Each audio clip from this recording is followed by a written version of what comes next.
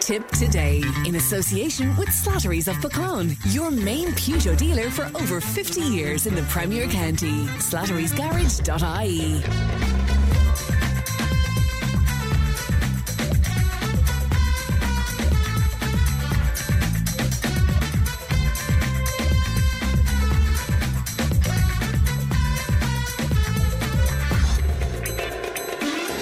Good morning, welcome along to Tip Today, 1800 938 007, our free phone number. Ali is looking after the programme today. I hope you had a lovely bank holiday, and if you want to share with us what you were up to over the last few days, we'd love to hear from you. Coming up on this morning's show, rumours of an influx of refugees in care caused upset and confusion. Listeners react to calls for a cap on refugees, and this follows on from conversations we had on the programme last week. The Harty Cup history was made as Cashel came out victorious, and commiserations to Thurles. But of course, as a Cashel man, I have to say I was absolutely delighted with the result. Eurovision Song Contest, Ireland's representative announced, of course, at this point. But what about your thoughts on that? How to turn your brain off at night. I'll be very anxious to hear more about that. We have global politics with Thomas Conway. We have legal stuff with John Lynch. We have a sports review with our own Paul Carroll. And changes to Netflix. And we're wondering, have Audible books replaced the written word? So all of that and much, much more on the way. Quick look at what's making headlines in your newspapers today. To the Irish Indo, first of all. And like lots of the newspapers today, it's dominated by a picture from that great tragedy in Turkey and Syria. And in the case of the Irish Indo, a picture of emergency teams and civilians rescuing a survivor from a collapsed building in a Turkish city of Adana. And the headline there is, it was like the apocalypse, so many wait for rescue. Also on the Indo today, the world's biggest Irish dancing organisation has hired a private investigator to look into salacious allegations made against some of its current and former senior members. To the Irish Daily Mail, the spike in teacher career breaks. More teachers are on career breaks than ever before as schools continue to battle acute shortages. And again, a picture from Turkey on the front of the Mail today. Children pulled from rubble as 10,000 feared dead in that dreadful earthquake. The Irish Examiner, dominated by another picture of civil defence workers attempting rescue in Turkey and Syria. And also on the Examiner today, laws to set up agency against domestic violence. Draft legislation to set up a statutory domestic violence agency will be brought to Cabinet within a month, and that's according to the Justice Minister Simon Harris. The Irish Times, deaths toll in Turkish and Syrian earthquakes rises to over 3,000 now since the paper was put to bed. Of course, that figure seems to be up towards 6,000 at the moment, and a dreadful tragedy in a part of the world, well, particularly where Syria is concerned already, of course. Just been in war situation for the last 12 years, and then a proxy war situation as well. Also on the Times today, I was interested to read Department of Justice officials have called into question a golden visa scheme for millionaire investors as the government prepares to decide on the future of a programme dominated by Chinese participants. And the Immigrant Investor Programme opens residency in the state to non-Europeans with at least €2 million in personal wealth. Now, they are in turn required to invest $1 million in an Irish business or make $500,000 philanthropic donation or a $4,000 donation in certain cases. Now, that's basically visas and passports for sale, I suppose. Your opinion on any of those headlines, 083 311 3311. We're always glad to hear from you. Now, as Pat told you during our news bulletins this morning, despite assurances that refugees would not be housed in the former Bank of Ireland building in Care, a post which circulated on social media over the weekend brought the rumour back to life. It was a picture purporting to be of a bus delivering what is claimed was Somali refugees to the building in Cahir, and claimed they were now being housed there. Now, it was posted right across social media and was also posted as a comment under a news story on our own Facebook page, causing great upset, as you can imagine. An independent TD, Matty McGrath, joins me now. Matty, good morning to you. Good morning, Fran. This was completely false, Matty, wasn't it? Yeah, you see, it was totally false, because on Thursday I got confirmation from Minister of State Joe O'Brien, who's under study to radical government dealing with this area, that they had no plans or no discussions about providing a direct provision centre, whether it be for Ukrainian refugees or for other people coming here looking for protection. As I had outlined in my email to him, I also raised this in the Dáil. I mean, it's a pity this gentleman and people of Verity, who it was, that took this photograph early in the morning. You know, people going to work, keep a valuable business going in Cahir, and a private coach company, and added 2 and 2 and got 24. You know, it's a pity, and really people are excited and are annoyed and are, you know, about the whole situation. We'll see what happens is more. And the problem I blame it is, apart from people, you know, misuse of social media and calling me a liar, I value my good name and my honesty above anything else in politics. I raised this the floor of the Dáil, but the real problem is there's no proper information, no dialogue, no proper plan in place. Indeed, I've been calling in the Dáil for several months to have a debate on this. Imagine that we have over 70,000 Ukrainians and I don't know how many others, you know, in Ireland taking into this scheme, and we haven't had two sentences other than what I said in the Dáil and get booed and called a racist and everything else. So I, above anyone, want an open, fair, respectful and decent conversation around this area. And if I could talk to you about the big picture in just a moment, Matty, but first of all, the emergence of those rumours where Cahir is concerned, where the bank is concerned, do you know where they emerged from, or how did they come about, or was it just speculation? Well, my attention last Friday week, the evening of the wonderful Senior Citizens Party with the Garda Síochána and the community and the school and everybody involved came in shed. And I checked around at night to find out that there is a family in the Bank of Ireland, I don't know what nationality, for some time. Upstairs their family living there peaceful, thankfully, and no one had any issue with that. So then I suppose the building is big. Also then the massive building, what used to be Old Care House, the everything gone, and that vast area, it was a massive warehouse. So there are people are worried when they see areas like this, and they might be big and a kind of a bit decrepit buildings, but they can be, you know, transformed into accommodation. So I suppose people assume the work. But then you have a very tiny number of people who want to exploit this for whatever reason. And like quite clearly, you know, was stated anti-BFM by me, and I had it in writing from the minister. I wouldn't say that I had it in writing because the sands will shift very fast. And indeed, they could shift as well. Even have it in writing, but I can only go on the words of the minister. In fairness, Cahir has a very good reputation for being a welcoming town to people who come from other countries there, and it's going back quite some time, Matty. I wanted to come on to that because, I mean, I think there's up to 27 nationalities in the national school. Not the mindset of Coláiste, the factories there, they play their part. Many of them are in business, many of them are employed.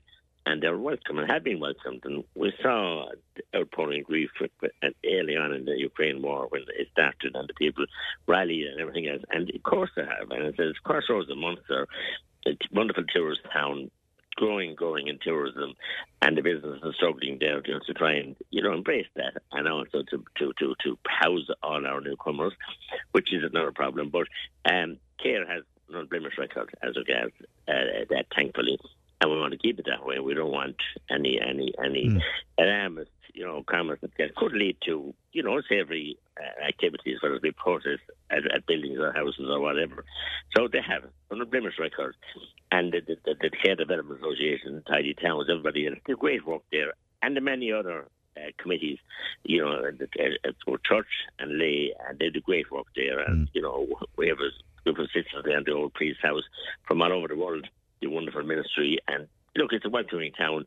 Walk up to the schools. I said, when I used to visit that school 25 years ago, for the Tidy Schools Awards, you might see 3 or 4 nationalities, but I had a meeting with the principal there, Christmas, Councillor Molly McGrath and myself, And I think I could be wrong, but I think it's 24 or 5. It wasn't 27 different nationalities. Some that I find it hard even to pronounce, that they're so distant and so far away, but they're there and happy and learning and playing their part in the community. And just as a hypothetical, Matty, in terms of capacity in the town where education is concerned, where health is concerned, and housing and all of that, could the town cope with an influx It's a problem, because the school, while it's a wonderful building, the new amalgamated national school, but I mean, and that's the frustration of the department and systems the way they work. It's at capacity the day they opened. Full capacity, and I know that Brendan and indeed all the board of managers, everybody pleaded with the department. They had plenty of space to add a couple of extra rooms, to have them there because of the population growth, and they wouldn't listen or anything else. The school is full as it opened. The Colossus is busting at the seams. The Peter Creedon, they're doing a great job. So doctors and other services again are stretched beyond all, and the numbers of depleted. So the state is letting us down. You're not going to Kayla, but look, the state isn't playing its part with us as regards many issues, whether it be housing, health, education, or indeed Garda Síochána. And we have a wonderful team of Community Gardaí who organised that wonderful event there last Friday night week. Yeah, it was with terrific. TY, with Scouts, with everybody else came in and said the work that's going on there with all those groups is tremendous. Why do you think debate is being compressed in some way on this, and people who do want to have a debate are seen to be far right and seen to be racist in some way? I've been called everything from far right to racist to backward to bigoted to God knows what in the chamber. And I've objected to this in the business committee because it's crept in up here and it shouldn't be happening. Each person has a lot of time to speak. We that business every Thursday morning. I've raised this the last number of weeks. You get work whistles and you get everything else. So if you're not of certain, you don't think the same way as the mob, you're not wanted. And this is a very dangerous situation. We had this really with COVID, you couldn't debate it. We had it with this situation of the war and the refugees and the people coming in from other countries. So look at the borders there. That's a sieve. I mean, I had figures quoted into the law, which I got from the Department of Justice. And I want to mention that, but to one particular nationality, 3,136 had come in the first 10 months of last year with absolutely no paperwork to Dáil. To Dublin Airport. And when you see it in your headline this morning, there's another headline about passports for sale, so it's disgusting. And it sticks in people's craws. And Great Whole Ireland is going on again. Passports for sale. And I put that to Senator Garda Hearn last week, Matty, and he said to me that, and it's a fair enough point, that, people coming from certain war-torn areas may not have paperwork just by the nature of how their country works. And, is that not a valid argument? Well, I know, Fran, if you travel to try to go to the States or go anywhere, you can't get outside of the airports here in this country without valid paperwork. I know we're not in a war situation, thankfully. No, it doesn't hold water for me because, we should have a proper immigration service. And then the problem is when it goes to, when the government were talking last week, but fast-tracking these, processing of these applications. And, whatever, if they're denied, send them back. But I don't believe that any are ever sent back. They go into the ether and go missing, and we haven't the resources to follow them. And it's a shocking situation because we have our hearts opened and we help people who are suffering and coming from war. But there's many parts of the country that come from where there's absolutely no war. And the government's claimed are safe countries.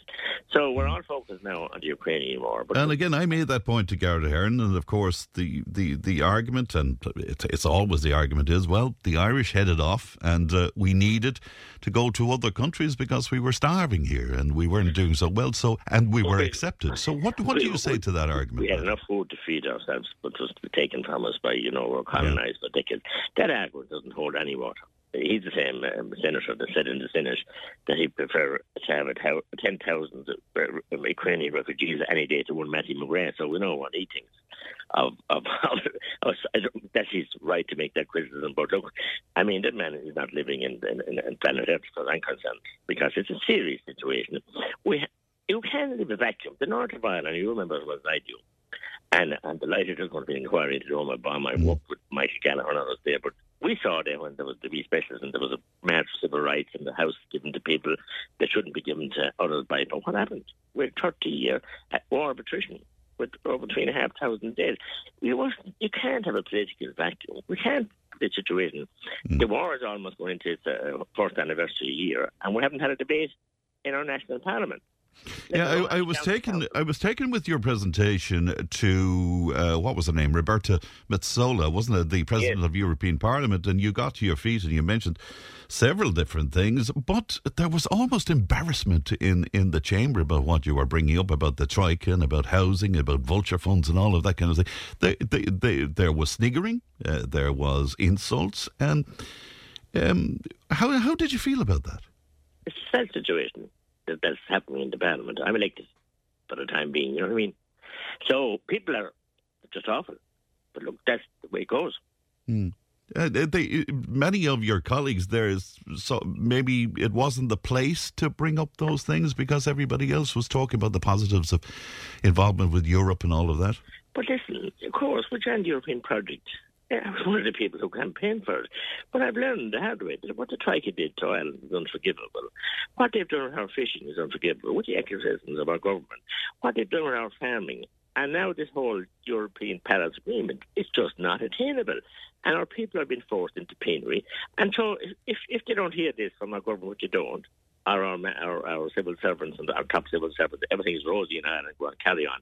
What the banks and the vulture funds not only have done, but are doing to this day. I met a lady from Cork yesterday for 2 hours. My God, the stories and the trauma. And I meet them every day of the week. So we brush all this under the carpet. Like the station master, we whitewash the house and everything is grand. And we don't discuss this.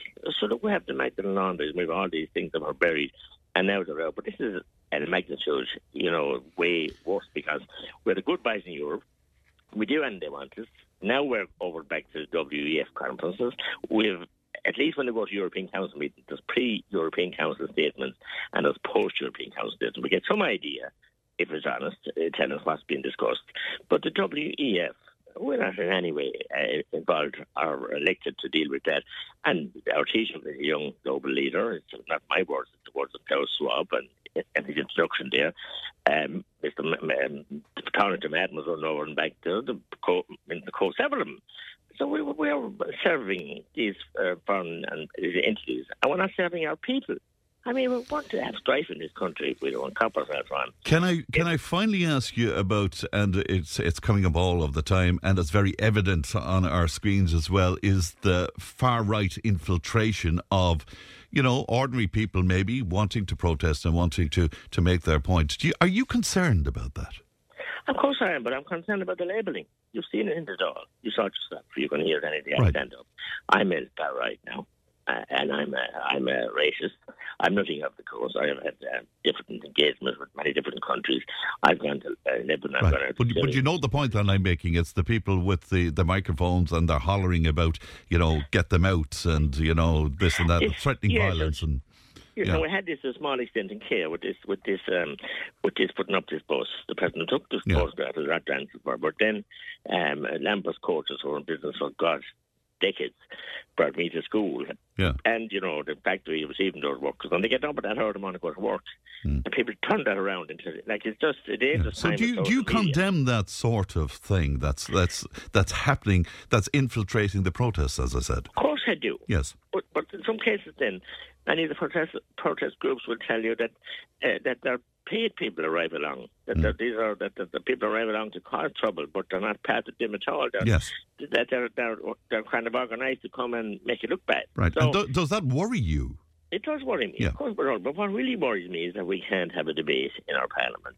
And it was never like that in the parliament. I could stand up and wage different rows over different liberal agendas and whatever arguments, but you can't stand up when the president was right to stop in my short address and ask for the protection of the chair because I was being, insulted, as you said. And what does she think of it? I mean, but I hope that she will go away and understand that everything is not rosy in Ireland.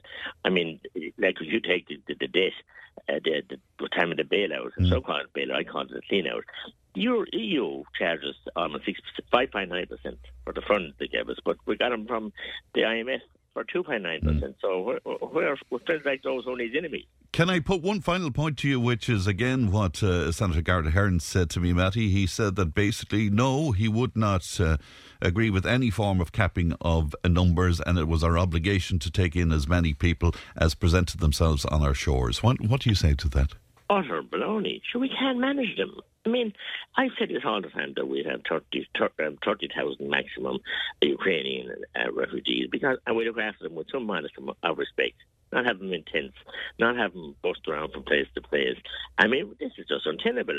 Garrett is just talking out what his leader has said and what Micheál Martin has said. We could take up to 100,000, maybe even 200,000. These people are not living in reality. They are well looked after and comfortable positions. They're not waiting on the housing list for 8 or 12, 14 years. They're not waiting on medical appointments. And it's scandal after scandal every week and delays and whatever happens. And it's easy to say all these things. The Irish taxpayer are getting tired and weary of the amount of money, of lack of transparency, and the amount of money wasted in the HSE. The Children's Hospital is a perfect example.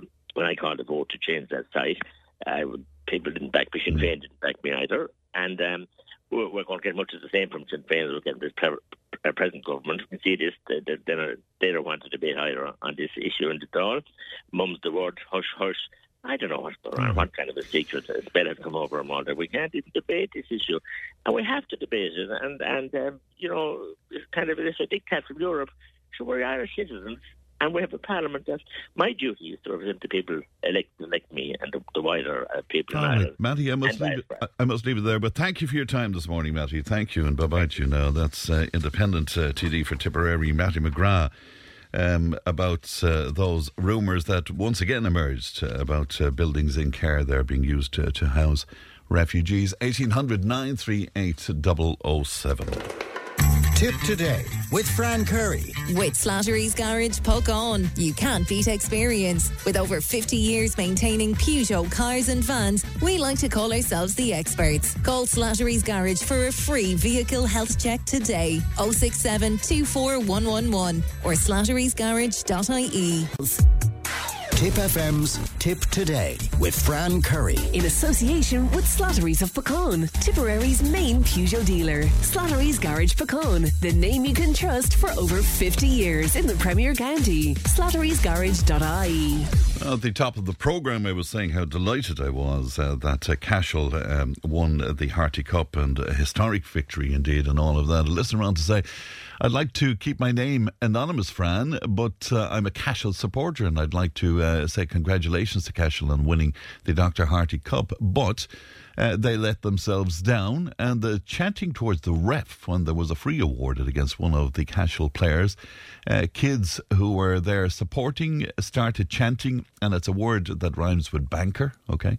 So they started chanting banker, banker, banker towards the referee, and they let themselves down on that. So I'm just wondering, how do you feel about that, and did you experience that, and if so, do you want to talk to us about that? Now, on Friday's show, we spoke to Fine Gael Senator Garrett Ahern and asylum seeker and activist Lucky Kambula regarding the number of asylum seekers entering Ireland with false or no travel documents, and we just spoke to Deputy Matty McGrath about this as well. Now, it sparked a lot of debate, as you can imagine, and John joins me now. John, good morning to you.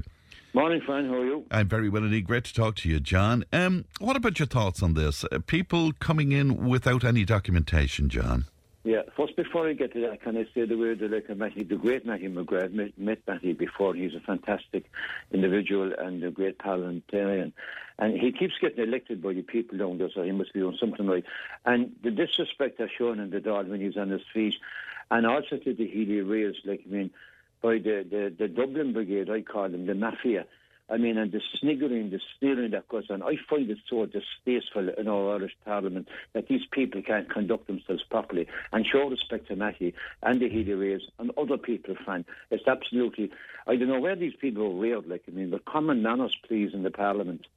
And, a lot of people, I'm sure, would agree with you, but you look across the Parliament in Westminster, John, and it's even worse. I mean, it's really aggressive and, Yeah, but I think that it's more like party politics across the floor there. I think it can get very personal. Oh, that's interesting. So you think it's a different kind of abuse, think it is. I think there's the kind of here's the gone beans again. You know what I mean? This kind of a way. Like. Yeah. But I'm sorry, and is that what's behind it? Do you think are people like the Healy Rays and Matty are they lampooned in some way? Are they? Oh, I 100%. I think 100%. I mean, I've seen it. I follow politics a hell of a lot over the years, and I see it when I watch the footage there and the sniggering that goes on, and the elbow thumping, and the pointing and the sniggering. I mean, and I just don't like it. I mean, it's a horrendous way to be going on. But the gentlemen that we've mentioned, they're very bright fellas. Do they not play to this a little bit? Do they not sort of? Well, no, I wouldn't think so. I think only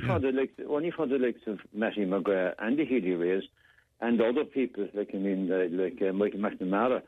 I think that there'd be no questions asked on anything, because I'm sorry, the major opposition, which is Sinn Féin, I think are lacking at the moment. I think they're not even on the pitch.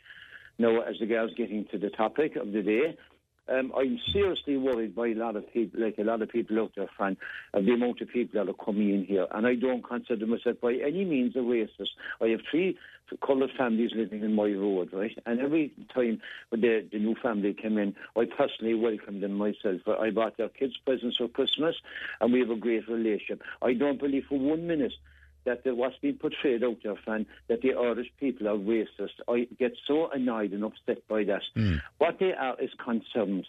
And we're concerned because we're living through terrible times. Look at the state of our health service. Look at the state of the rents. Look at the state of the housing. Look at the state of the mental health. Look at the state of law and order. I could go on, and I could go on, and I could go on. Now, this O'Brien, Joe O'Brien, that's in charge of the Minister of Integration, right? He believes we should get ready for another 80,000 next year. That will bring it to over 160,000, Fran, in 2 years. This country cannot sustain that. We just cannot sustain that. It's impossible. And then they wonder why people are appearing also, even though I am upset when I see there's families there, a lot of these protests and stuff like that. But I can see where people are going.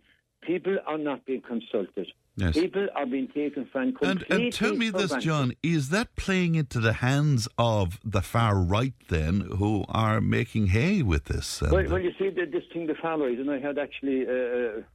I won't even mention his name now, over the weekend there. And he used the term, he didn't just use the term far right. He tagged another little caveat onto it, and the extreme far right. Okay. No, I want to know who are the extreme far right? Like, you have a couple of individuals, all right, and they travel around and they go from place to place. You could say, are they modern disciples or what? Are they spreading the message? Does that message need to get out there? Are they far right?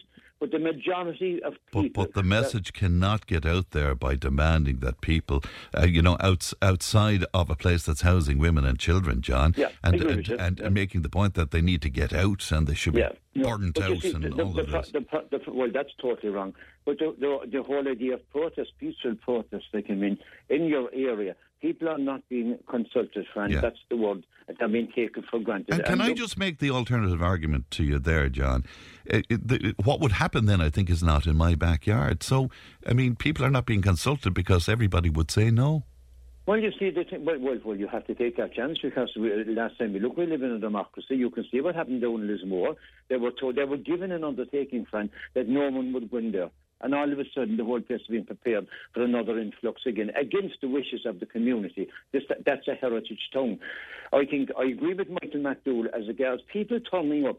My friend went to Australia last year, and he marked down this form they give you there at anything to declare, and he put down that he had alcohol when he hadn't. He just got confused because he was tired from the long flight.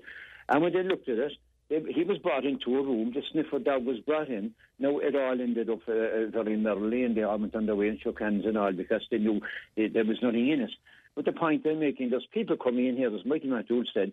And I wish to God he was the Minister for Justice at the moment, because he's the one, if you remember, when people were coming in here heavily pregnant at the time, and they were having kids here, and then they became an automatic citizen, and their parents and all their relations could come then. He stopped that. He also said, no, that if you're you have no document whatsoever, that you're sent out and then explain. And I fully support that. because we're being taken for granted. The world has gone. The world is a very small place now, friend. And with the internet, and when Roderick O'Gorman said, right, that he was ending the rent provision, right, and that he was giving everyone their own accommodation, that went right out around the world. That's why they're coming from Albania and Georgia, where there's no war. So are you saying we're seen as being a soft touch? Is that soft touch, and the Irish people are being let down completely by the so-called government that we have at the moment. It's a disgrace the way the Irish people have been taken for granted. Right. And can I one final thing to you, John? This notion that we're obliged to continue to take people in. Well, I mean, it's from a European Union point of view now. Well, we have an obligation. That's the problem, you see, where I think a lot of people are worried about now. Is this, you have some people use the term population replacement, right? And I think it suits the EU at the moment. I mean, to keep moving people just continuously. And what I'm afraid of, we'll end up that we'll have one government, that government will be in Europe. We'll have no national governments, right? I mean, the whole idea is to dilute the cultures, dilute the religion, dilute the values, dilute everything there. So we have one currency, we'll have one people then, and we'll be all Europeans then, and our sovereignty and our nationality will be gone. That people fought hard for and bled on the field of Ireland. But some people would argue that the sovereignty is pretty much gone anyway, John. You know that. Well, I mean, if this crowd that we have, so-called government that we have, it was only not so long ago that Micheál Martin stood up in the door and said he doesn't believe in backward sovereignty. Like, what does he mean by that? Like, I mean, there was people, died to give us the freedom we had today. All right. John, pleasure. Thank you so much for your time this morning. Thank you. Bye-bye to you now. Let's move on to Liam, who's with us. Liam, good morning to you. Good morning, Fran. How are you? I'm very well indeed, Liam. Good to talk to you today. You've been following this debate as well, Liam. What are your thoughts? There's so many different things going on, Fran. I know you heard the interview with Gareth last week. I did, yeah. And, I mean, the politicians will take the party line all the time. Sometimes I wonder, are they really speaking from their heart or their head, or is it just that they're being kind of programmed to say what the party wants them to say, and that's frustrating. I think there's a huge disconnect between the people and the politicians at the moment, and that's as a result of the politicians the way they have been performing. And there has been no communication, no information, lack of planning. I mean, even to back up that, you see now the Minister, Roderick O'Gorman, who in fairness is probably trying to do his best, but it's a tough job, appealing to his fellow ministers for help. I mean, that shouldn't even have gone on out on the nationwide. That should have been done at committee level, board level, or wherever. Right, but it appears that the problem is too big for his department, Liam. You know, that there's just no space. Well, Fran, okay, if it is, do something about it. Yeah. Bring in help. Bring in an assistant or a separate department. The politicians, they talk a lot, and it's really getting frustrating. Well, I feel it anyway, and I listen to a lot of the media shows, both on television and watch them on radio as well, or television radio, and it's the same old spin all the time, and it's. I think the people are losing confidence in the system, and that then you have the homelessness and the health situation. And do you think the government are overwhelmed in some way by it? I think so. I think they've lost it. I do. I really do. Then you had all, the private situation, well, the personal things in the Dáil. I'm not going to go in there because I'm non-political. I want to make that very clear. I am non-political. But the thing is that we wasted nearly a week in the Dáil trying to get Pascal Donoghue to tell us what happened. Now we're waiting on the disability, the homes, the nursing homes and that. And all this is a huge distraction. And people are losing confidence in all this. And still, I was looking at the polls over the weekend, the most recent poll, and, there's a rise in support for the existing government. And, Sinn Féin dropping a few points again. Yeah. What do you make of that? Well, that's a moment in time, and that's, how many, 1,000 people or 2,000, whatever. 1,200, yeah. 1,200, yeah. I mean, the polls for and against, it's a pointer, but at the end of the day, the biggest poll is the day of the election, and that'll give the accurate poll. But I feel there's a huge lack of respect for for the refugees. That's beginning to get bigger and bigger, which I think is wrong. I think we should show respect to everybody, no matter where they're coming from or what's happening or what's their point of view either. We should show respect. I think maybe the media are giving a little bit too much time to the far right, whom I don't know who they are. But I think they're getting too much oxygen. And is that playing into their ideology, do you think? Is that I think so. Driving it on? Yeah. Yes, I mean, that's...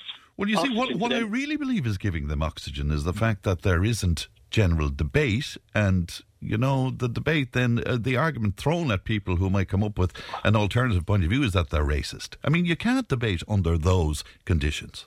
No, you cannot. But you see, you can't debate with these type of people anyway, I would imagine. Yeah. I would imagine, you know. But look, take it in my hometown. There has never been a meeting about the asylum seekers, about the Ukrainians. No leaders were brought together. We have a lot of good leaders out in the town and clubs and organisations. They were never brought together by the political system, by the council or whatever. But Liam, is that not because, you know, the old notion of not in my backyard, that if you do go, I mean, we need to house the people that are here. I mean, I'm sure there's no argument about it. The people who are here at the moment have to be looked after in some way. But any group of people you go to in any town will say, well, that's fine, but not in our town because we can't do this and we don't have it. Well, Fran, in my town we have a lot of asylum seekers and we have a lot of Ukrainians. Not that many Ukrainians, mostly asylum seekers. Can I ask you what your town is, Liam? Roscrea. Okay. Yeah, and I meet them every day on the road when I'm out walking. Right. And I say hello to them and that's it. And I am a bit nervous, I'll be very honest. At times I can be. But I accept them, I respect them as human beings. Right. Why would you be nervous, Liam? I would be a bit nervous. See, I'm an old age pensioner and if I said something wrong or maybe they could take their aggression out on me or something, I don't know. Yeah. I would feel very nervous for ladies and young children as well. Right, but you don't have any reason for that nervousness, do you? Other than what? The unknown? Is that it? The unknown, yeah. I mean, I have a daughter in Dublin. I go there. I'm nervous when I go onto the Lewis. I'm nervous when I'm on a bus. And by and large, I'm not a nervous person. Usually I'm a fairly confident person. Yes. But I am nervous. I would not walk down O'Connell Street today on my own. I would not do that now today. Yeah. And a lot of people wouldn't. I mean, it's, yeah. And it's sad. That's very sad. That's sad. Yeah. But now, in fairness, that sort of fear isn't anything to do with you know, refugees or asylum seekers. No, I accept that. Yeah. But I listened to, I think it was on the Live Line last Friday, a hotelier in Letterkenny offered a hotel. Obviously, there's financial situations involved in it. Yeah. They have not come back to him. That was last October. 130 people he could house. I think Anne Rabbitte is quoted, I think she's a Fianna Fáil in Porthummel or something, a Minister of State, has said there's a hotel in Loughrea and nothing has been done about it. There are clubs, convents, monasteries, community halls, parochial halls, all empty. Yeah, you see, a lot of that organisation was over to the Red Cross, and in fairness, they seem to have been overwhelmed by it all, you know. And actually, what I'm reading is they've disconnected a bit from the government. I mean, when this came out a few months ago, when the Red Cross were on the airways every second day, I don't hear many representatives now. I think they have been sidelined by the government a bit. That's my honest opinion. I could be wrong, but that's what I feel. Stay with me for a moment, Liam, because delighted to be joined by an old friend of mine. Paul Lafford is with me as well. Paul, good morning to you. Good morning, friend. How are you? Good to talk to you, and thanks for joining the conversation. You were listening to Senator Ahern last week. Your blood pressure was just a little elevated, as they say, Paul, was it? It was, friend. Look, I don't know Gareth Ahern. I've never met the man. I haven't a clue anything about him. But what annoys me the most are people like Gareth Ahern coming out there. They have their mantra, the party political line that they follow, regardless. Now, look, I was branded as right wing at the weekend by a person that's never met me. Thankfully, a woman I know with 40 years was very, very quick to put his fella back in his box. But I have absolutely nothing against people seeking refuge in Ireland. I live in Cahir, as you know. We have probably one of the most culturally diverse towns in the country. We have people from all over the world living in Cahir. I was out cutting my grass on Saturday, and 3 young lads walked in past our house. They're from Brazil. They're living up behind us. Some of the nicest lads you could hope to meet. No issues. And no issues whatsoever. Yeah. We are parents, as you know, of a Russian child. I have friends from all over Eastern Europe that I cycle my bike with, that I work with from time to time.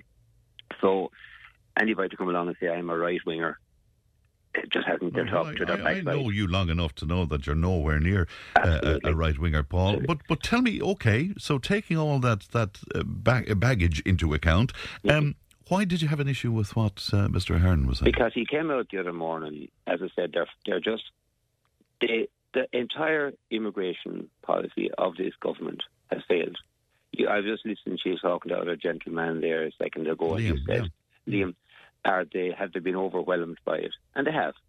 And rather than stand up and say, okay, we have made an absolute bags of this, you said something else there for a second, rather than just stand up and admit that they've made a huge mistake, they just keep adding to the problem. Now, you just look at this country, right? You have 1 million people waiting to see a specialist, a medical specialist. Now, that's not get treatment. That's just to meet somebody. You can't get into a doctor, even if you have 60 quid to pay. You can't get in and see a GP this morning. No. We have the entire, there was a thing came out last Friday that Ireland is one of the most indebted nations on the planet. This entire country has been the government has been totally overwhelmed by all of this. They don't know what they're doing. And a lot of other countries have been overwhelmed by it as well, but it is a most unusual situation, Paul. And in fairness to Gareth Ahern, he's been on the ground out there. He's seen what the situation is like for Ukrainian people. Has he been on the ground in Gaza, Fran? Has he been in Damascus? Has he been in Syria? Let's not just stop it. Exactly. Yeah. So this is the thing now that really, now that the blood pressure is rising. And do you remember back to 2015 where we said where Syrians were concerned, we could only accept 4,000? But there's just this selectiveness with all of this. Now, don't get me wrong. What happened in Ukraine is terrible. I personally now have my own opinions on it. Okay, so I don't follow the initial official narrative. I'll be honest with you. And I think as a nation, as a so-called neutral nation, we should be moving heaven and earth to try and get these people to negotiate a peace treaty. The old neutrality has been diluted completely. Absolutely. Absolutely. We won't go to a totally different road. But look what happened for Sabina Higgins last year when she suggested that. I know. But anyway, that's not here nor there. So how do you think it's going to end up, Paul? It's not going to end well, Fran, because the trouble is now, you look at, I just saw on your Facebook feed there this morning, about a photograph that was put up from Cahir over the weekend. Yeah, in a malicious fashion to cause hassle. Totally. I mean, it was just ridiculous. I mean, there's people being collected by bus to go to work in Cahir every single morning before any of us get up. But you have people, absolutely, common sense has gone. But the trouble is, if you have genuine, legitimate concerns now, and you just happen to put your head above the parapet, immediately you're a right-winger. I was watching Katie Hannon's programme last night on RTE, and they were talking about this, and straight away they had to bring the right-wing element into it. Yes, I know. And it's not just on that programme, it's on every programme. But that's why people are afraid to engage in debate, Paul, Correct. And anybody that does open their mouth like happened to me at the weekend, he must be a right-winger. All right. He's not. Paul, I must leave it there. And Liam, I must leave it there. Thank you to you both, and good to talk to you both this morning. Thank you for that. We'll be right back.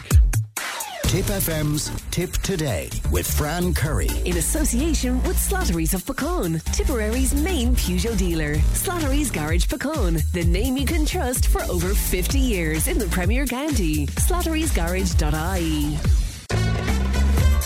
If it matters to you, It matters to us. Call Tip today on 1-800-938-007. Sinn Féin councillor David Dunn of Carrickashure was on to say that Mr McGrath, that would be Deputy Matty McGrath, is wrong about Sinn Féin and it can't go without being challenged for what he said. I suppose that, in fairness, he did speak the truth, Davy, when he said that Sinn Féin, they're not providing an alternative view where refugees are concerned, and they go along with the notion that we must accept refugees into the country. I think that's the point that was being made, if I'm not incorrect. Now, Wild Youth will represent Ireland at this year's Eurovision. After all, the potential candidates set out their stall on Friday night's Late Late Show. Just to give you a taste of the song.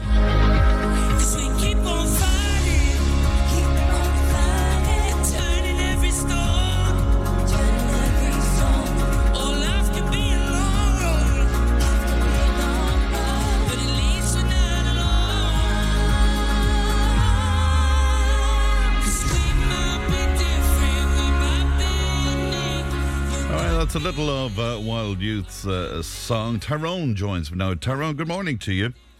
How are you, Fran? How are you? I'm very well indeed. You are our Eurovision expert, Tyrone. What did you make of the contest, first of all, before I talk to you about the winner?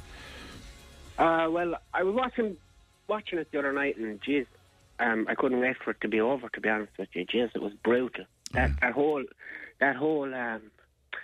show, the Late Late Show, just the way they pick the song and the way they go through it, and Jesus, I don't know. Yeah. What did you think of I thought the adjudication panel was a rather strange panel. I mean, I'm very fond of Celine Byrne as an opera singer, but I'm not sure about her credentials to choose a pop song. And as for Jedward, well, I leave that to people's own opinion. But what did you make of the adjudication?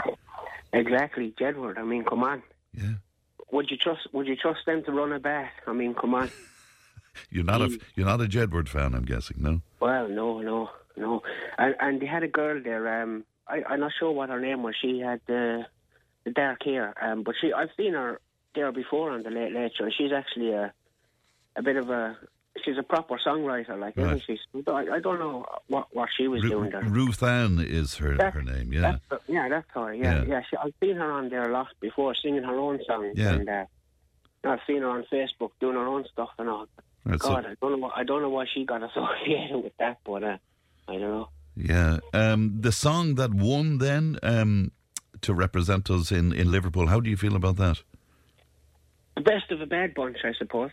Yeah, best bad bunch. It was like it's not for me. It's not catchy or nothing. It doesn't.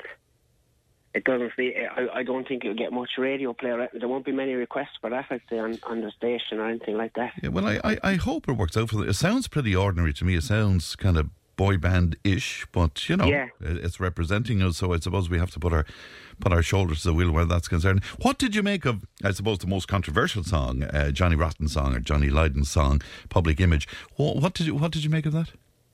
That was all right. The full song. It was the first time I really heard the full song, but it was all right. Like, but I mean, again, it's Johnny Rotten, isn't it? So I suppose it's going to be kind of a downbeat song and things like that. It was all right he wrote it for his wife, didn't he? So, he did, yeah. I kind of liked it, I must say, but I really felt for some of the singers in the early stages of it, though, because the tuning was just all off. Now, that's typical RTE studio sound, which is just appalling, to say the least. So will you stay with me for just a moment, Tyrone? Because Paulina is with us as well. Paulina, good morning to you. Good morning, Fran. How are you? I'm very well indeed. How did you feel about the Eurovision the other night? Yeah, I just think the whole thing is a little bit out of place. There should be a show that is a little bit more entertaining to people. And I have experience actually watching the kind of the national finals from other countries as well. No, I saw the Polish one, the German one, the Spanish one. And I don't know, they just feel a little bit different. And do you think that it's not such a good idea to incorporate it into the Late Late Show? Should it be a standalone show, do you think? That's what I think. A standalone show where people actually get a vote. So the people kind of decide, the people from the country decide, and it should be a show. It should be a big deal, not part of the Late Late Show at all. Yeah, that's what I think. Yeah. Tyrone, are you aware of how the songs that end up in the final are chosen? Have you any idea about that? I haven't a clue. I don't know how them... Was it 5 songs that got on the final Late Show there the other night? Yeah. 5. How do they choose them? Do they have auditions, throughout the year? And, do they eventually choose that 5? Or, I don't know. Are they the only 5 people that wanted to... Well, no, I'm so... we have some fantastic songwriters in this country, and I'm sure they'd all like to have that kind of platform. Paulina, have you any idea how the songs are chosen in the first place? So I know in Poland, for example, any singer that has an original song can actually submit an entry. So maybe as a European thing, I suppose that might be the case in Ireland as well. As long as the song is original, you can submit the entry. However, there's so little promotion in Ireland of how to do it, when to do it. So I don't think a lot of people are even aware. And I think, like you said, they would absolutely love to do so. We have people here like Mick Hanley and Jimmy McCarthy and all these wonderful songwriters who, you'd imagine could produce great stuff altogether and far better quality than what we heard on the Late Show. But the music, of course, is subjective, Paulina, isn't it? What I might rate great, you might hate. Yeah, but Ireland, I think Ireland is still number 1 with the most wins with the Eurovision. I think Sweden is at number 2. So, we have a reputation to uphold, and we haven't been producing good entries in the last while. All right. Paulina, does this song have a chance in Eurovision, do you think? It's not as catchy for me. It's not bad, great lads, young lads, and they have a lot of potential. For me, I don't know. I don't have an opinion. All right. Tyrone, what about you? Is it good enough of a song to win? I wouldn't think so, because I think Ukraine are going to win it again. So, it's pointless really even holding it, I think, because I think so? I think Ukraine are going to win it again. And the longer the war goes on, I think Ukraine will probably beat Ireland's record. If it goes on another 5 or 6 years, God forbid it does, but, All right, I must leave it there, guys, but thanks very much indeed, Paulina, there, and Tyrone as well. News is coming up. Tip Today with Fran Curry. With Slattery's Garage, Puckane. You can't beat experience. With over 50 years maintaining Peugeot cars and vans, we like to call ourselves the experts. Call Slattery's Garage for a free vehicle health check today. 067 24111 or slatterysgarage.ie. Tip Today with Fran Curry. With Slattery's Garage, Puckane. Your Peugeot car or van might benefit from a free software upgrade. For more information and to find out if this applies to your vehicle, call the lads in Slattery's Garage, Puckane on 067 24111 or slatterysgarage.ie. Carmina Mahaga Pat, and welcome back to Tip Today, 1800 938 007. Now, a listener was on to us in the first hour of the programme, and the listener wanted to remain anonymous, but was making the point that while they were delighted with Cashel winning the Harty Cup, they did have a problem with, at one point, the referee being called names that rhyme with banker. And another caller was on to us to say the chanting was from both sides on Sunday, Fran. It was awful, but this listener did see teachers from Thurles going over to students to tell them to stop, and rightly so. And the caller says the chanting was quite vicious, but it was coming from both sides. Another caller on to us to say that what people are not talking about with the influx of people coming in to the country is the rise of prostitution. And this listener goes on to say that all small villages who would have always been clean and innocent are now riddled with prostitution, and nobody's talking about it. Riddled with prostitution. Our small villages who were always clean and innocent. Says one of our... How do you feel about that? Anyway, 083 311 3311. The Men's Development Network was founded in 1997 when men working in the social care field, probation, youth work, addictions, academia and health came together to discuss what was rapidly becoming a crisis. And together it was decided that this group of men would work to identify key issues in their lives, highlighting the issues that needed addressing and to offer some solutions. Derek Smith is supervisor of the Men's Development Network and joins me now. Derek, good morning to you. Good morning. Good to talk to you today, Derek. Since 1997, I would imagine that the issues have changed and maybe become even more prominent? Well, the issues are still there. Like, the important thing is to highlight them and to keep raising the awareness around the issues of domestic abuse, and that men do experience domestic abuse. But I presume it's much more than domestic abuse against men, is it? Well, there's various different types of abuse. Like, I mean, there's coercive control, which is probably the main type of abuse that men would experience, and that involves psychological abuse, emotional abuse, financial abuse. And has that become more of an issue over the years, do you think? Well, I'm not sure. Like, I'm not sure if it has become more of an issue, but certainly the awareness around us has certainly heightened. Because, like, I mean, mainly the system was geared towards women, and rightly so, because much more women have experienced domestic abuse in the past. But the reality is that men experience it also, and the more awareness around it, the better, because we don't want anybody feeling that there's no support there. There is support there. And with the way woke politics is at the moment, I mean, are you often abused for bringing these issues to the fore? No, that doesn't happen.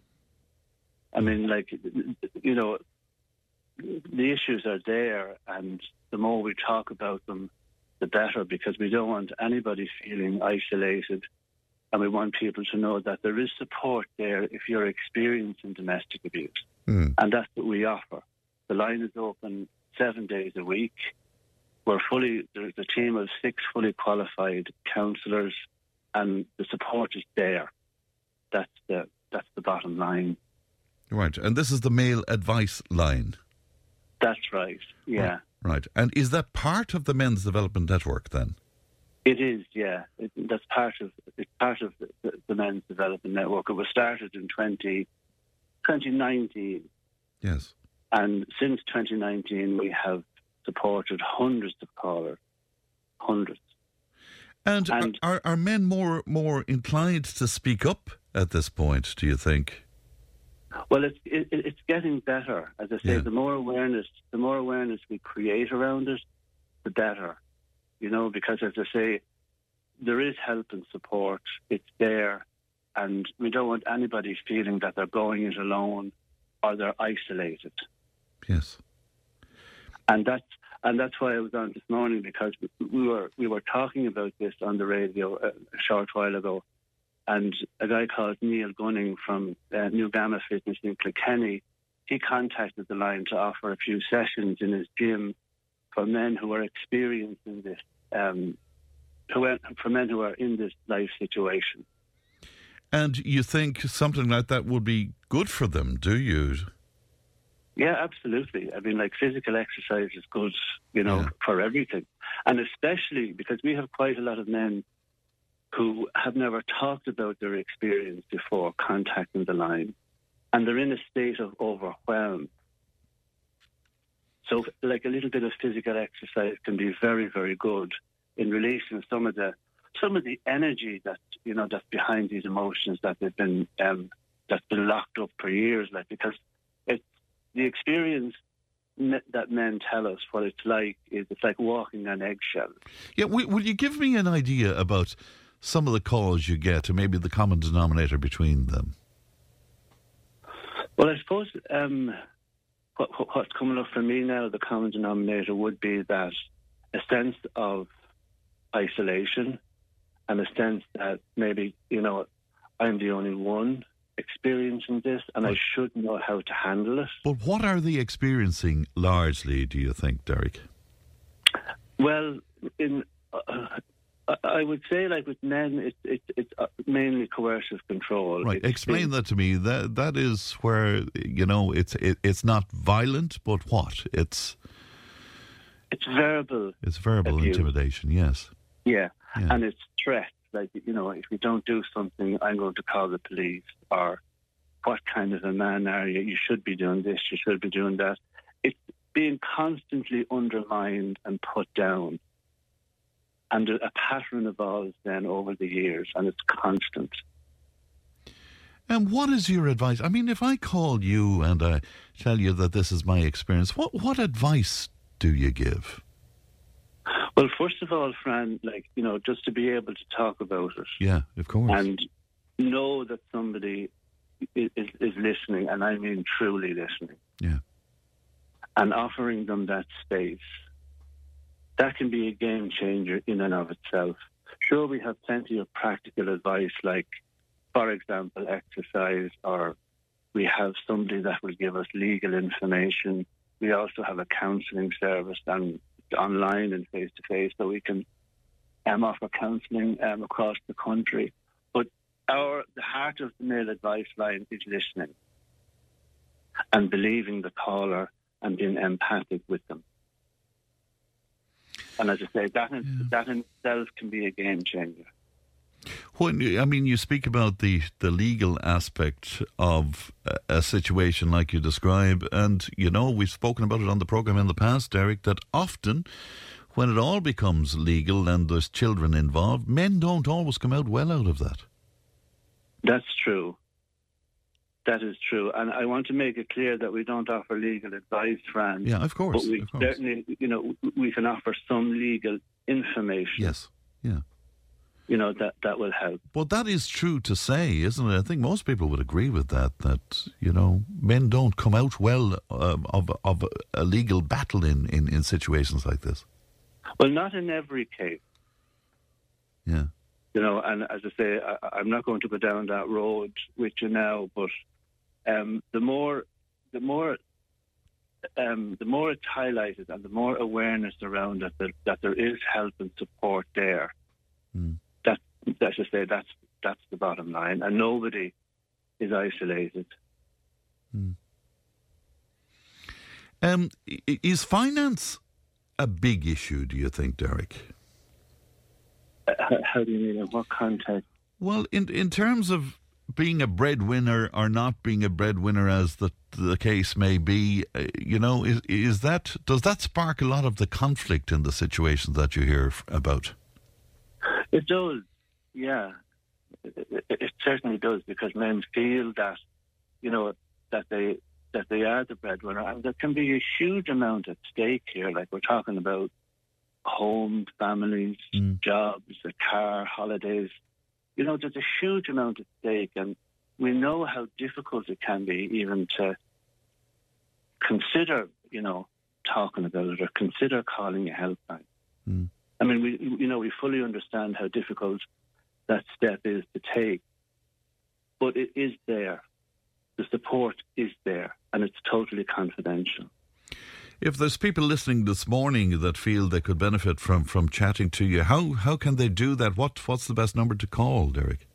It's a free phone number. It's 1-800-816-588. 816-588. Yeah, it's a free phone number, and it's confidential. Okay. And what is the time situation where that is concerned? Is that open all of the time? It's not open 24/7. It's open every day. And Fridays, Saturdays and Sundays it's open from 2 to 6. Okay. Mondays and Wednesdays it's from 10 in the morning until 6 in the evening. And then Tuesdays and Thursdays from 12 to 8 p.m. All right. And again, it's 1800-816-588. Is that correct?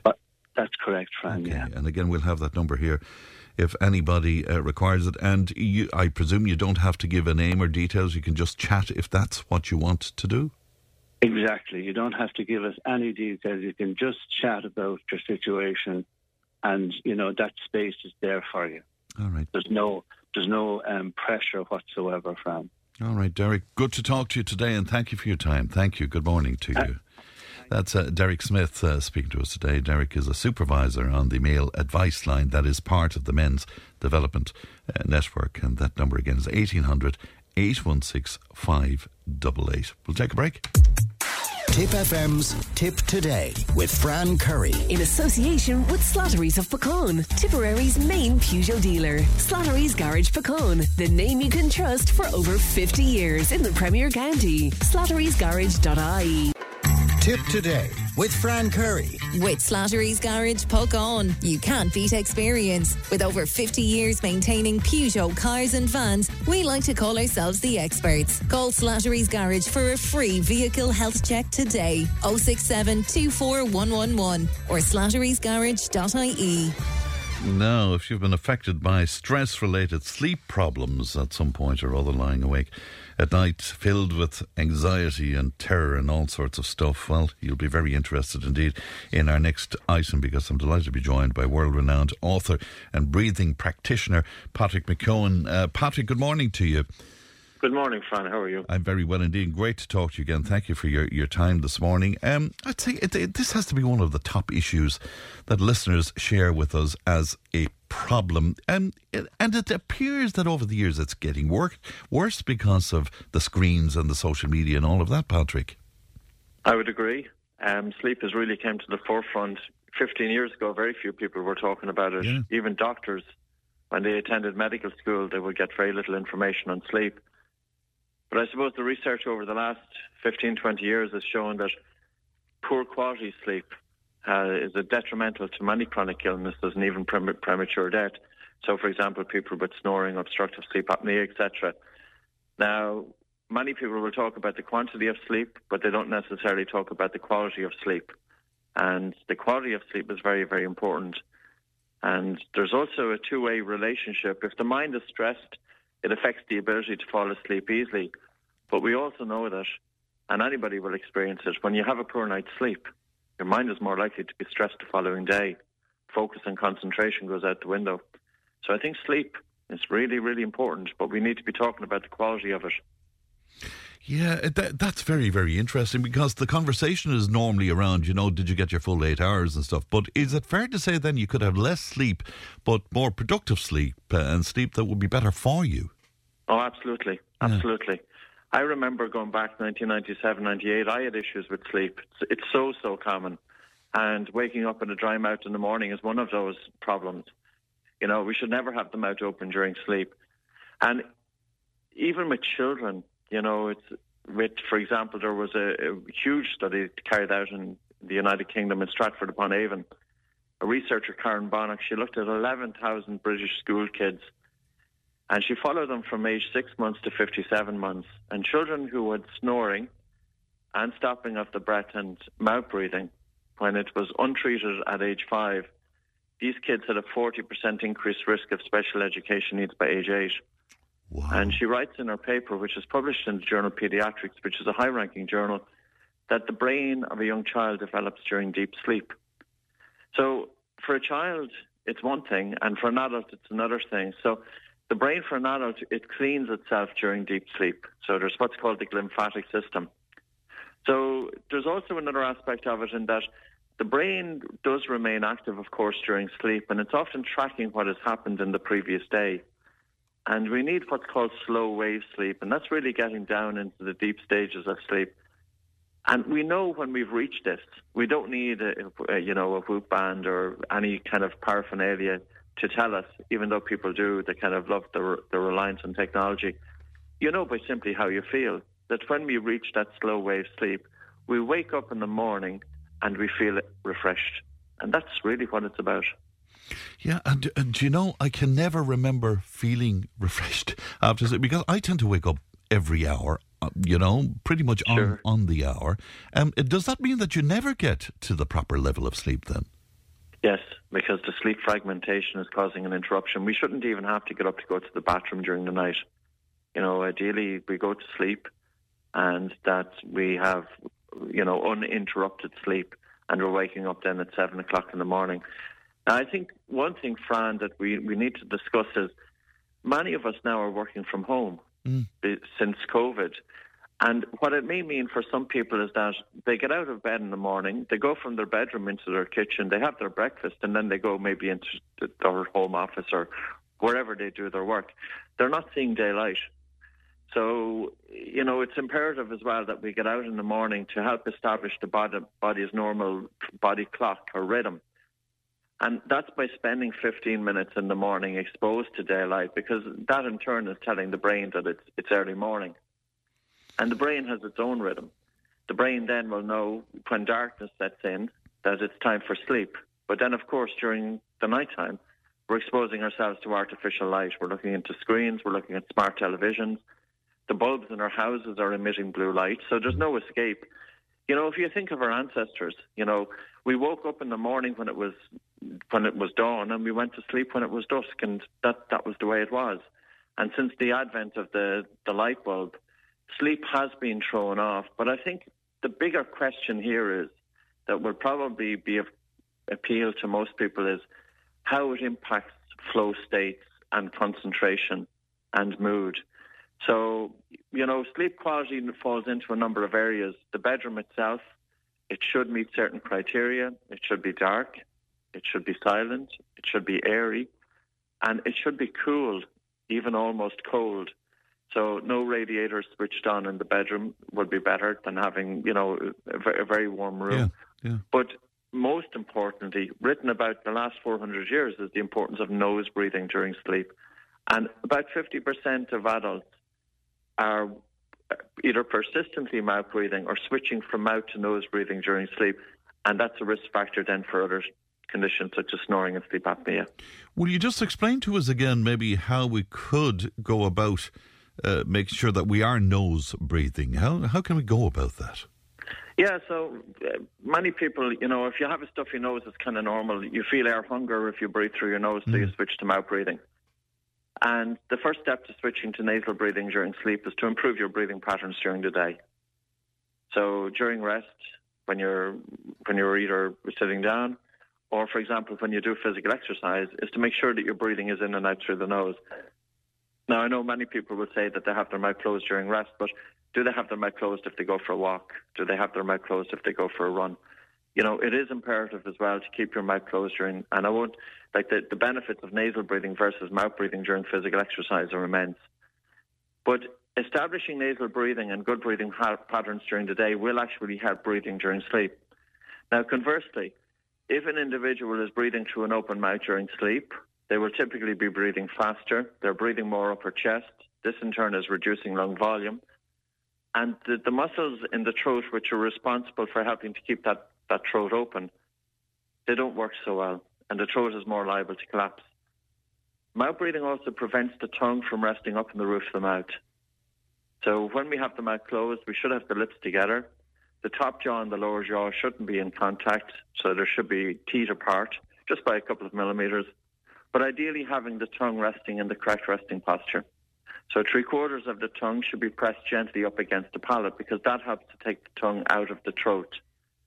So if we think of the space at the back of the nose where it meets the throat, and the space at the back of the mouth where it meets the throat, and the throat itself, a good diameter of a throat is about the size of the width of your garden hose pipe, or the size of your thumb.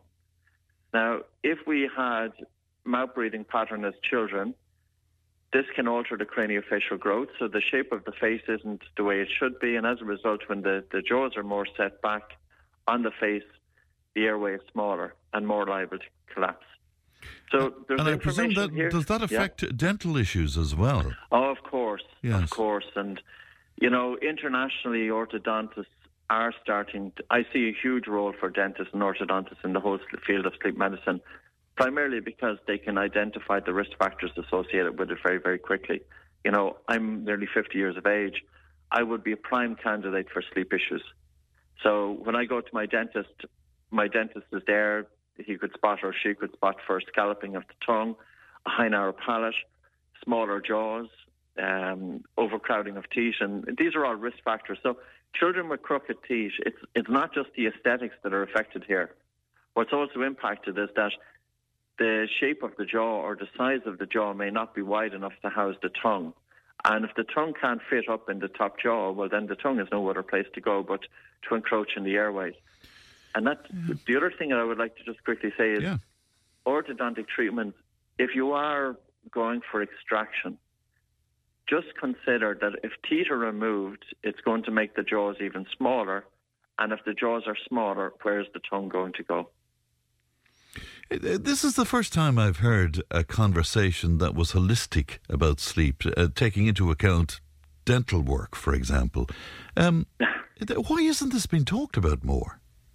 It is, but it's all in the medical literature. If you go in PubMed, and I had an interview with 2 orthodontists there about a month ago, and I did a search in PubMed, oral breathing and crooked teeth, and I pulled up, I think it was 700 and something papers.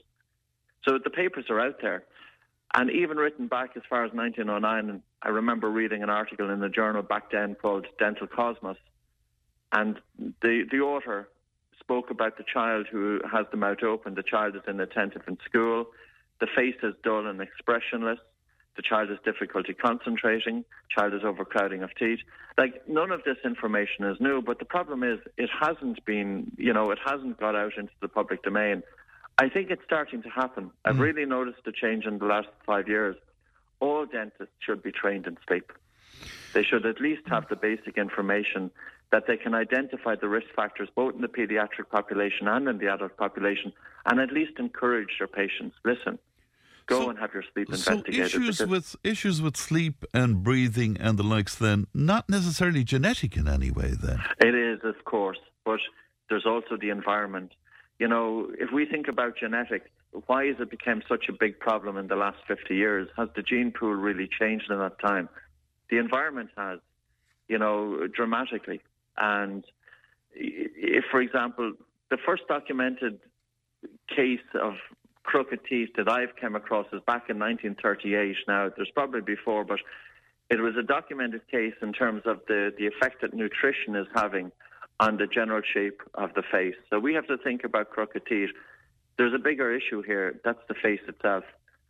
And it was in a book called Nutrition and Physical Degeneration by Dr. Weston Price. And basically he went around various civilizations, Maoris, Eskimos, Aborigines. And he asked the question, what happens when these people change from their traditional diet, which they have been eating for tens of thousands of years, over to our modern diet? And he looked at people in the Hebrides Islands off the coast of Scotland, which would be very similar to ourselves. And children, when they were eating marmalades and chocolates and the angel cake and different things he just describes, he said the first generation children became mouth breathers. And the problem with mouth breathing is that mouth breathing then can alter the shape of the face. Now, this has been written about since the 1800s. Before that, because the term adenoid face. So children with enlarged adenoids at the back of the nose that prevented children from breathing through the nose. So the child breathes through the mouth.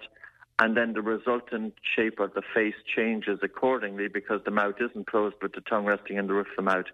But there are many factors contributing to this.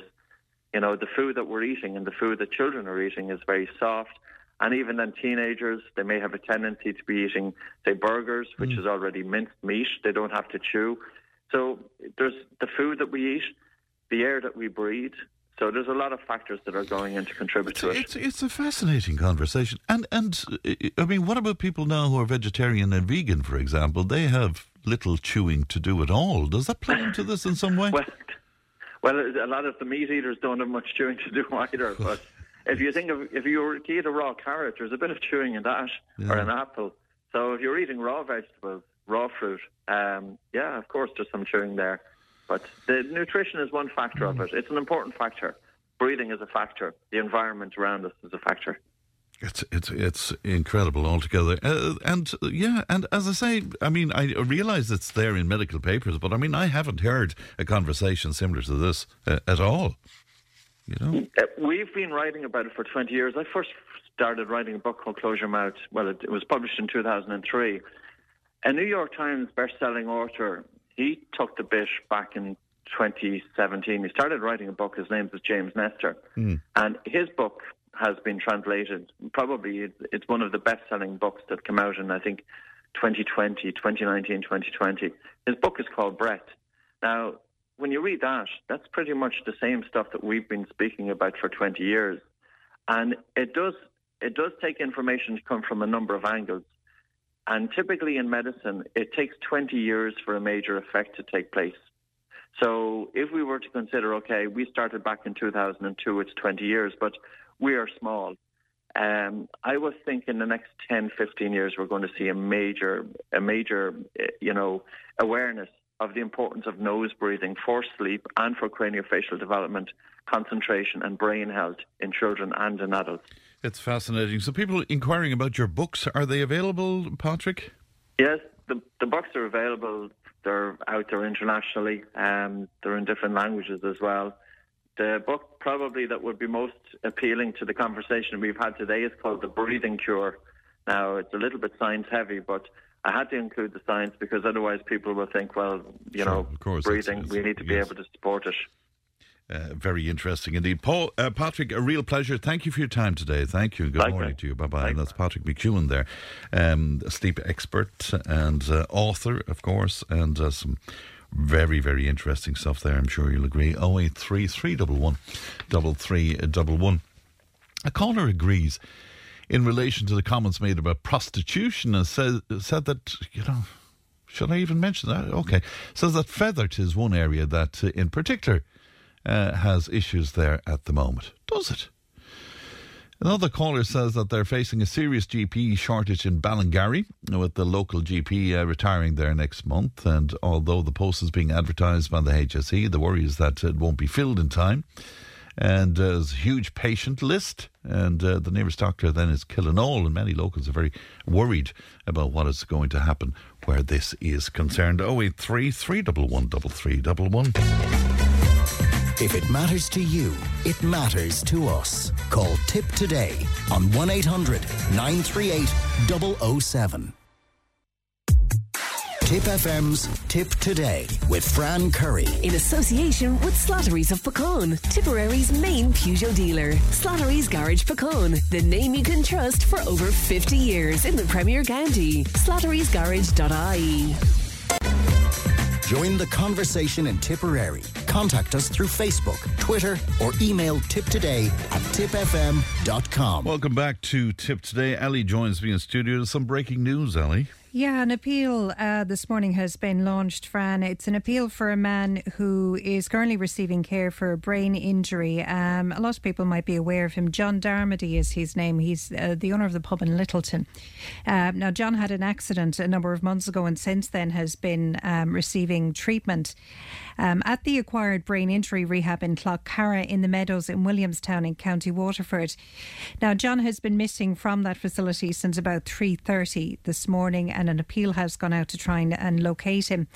So just for everyone to keep an eye out, I'll give you a description. He's 5'8", slim build with black grey hair and wears glasses. He's wearing a navy Monster Rugby zip up with purple zips. He's also wearing navy Adidas tracksuit pants. He's wearing a red Monster Rugby beanie hat and his shoes are blue and navy Asics. Now, he does have a brain injury, which means that it's likely that he is disorientated and doesn't know where he is. Now, he may be looking for his wife, Siobhan, and may be looking to go home as well to Curraheen Horse and Jockey. So people are being asked if they see anything, even if they think it's something irrelevant, to maybe contact members of the family. We have their number, so we can make contact with them if needs be. Or else Waterford Garda Station on 051 305 300. All right, thanks for that, Ellie. I'm sure the family are just at their wits' end about that. Thank you for that. 1800 938 007. Now, we were speaking about the situation with refugees this morning. Deputy Matty McGrath was talking to me about the rumours that caused a lot of concern in Care over the weekend. And Mary joins me now. Mary, good morning to you.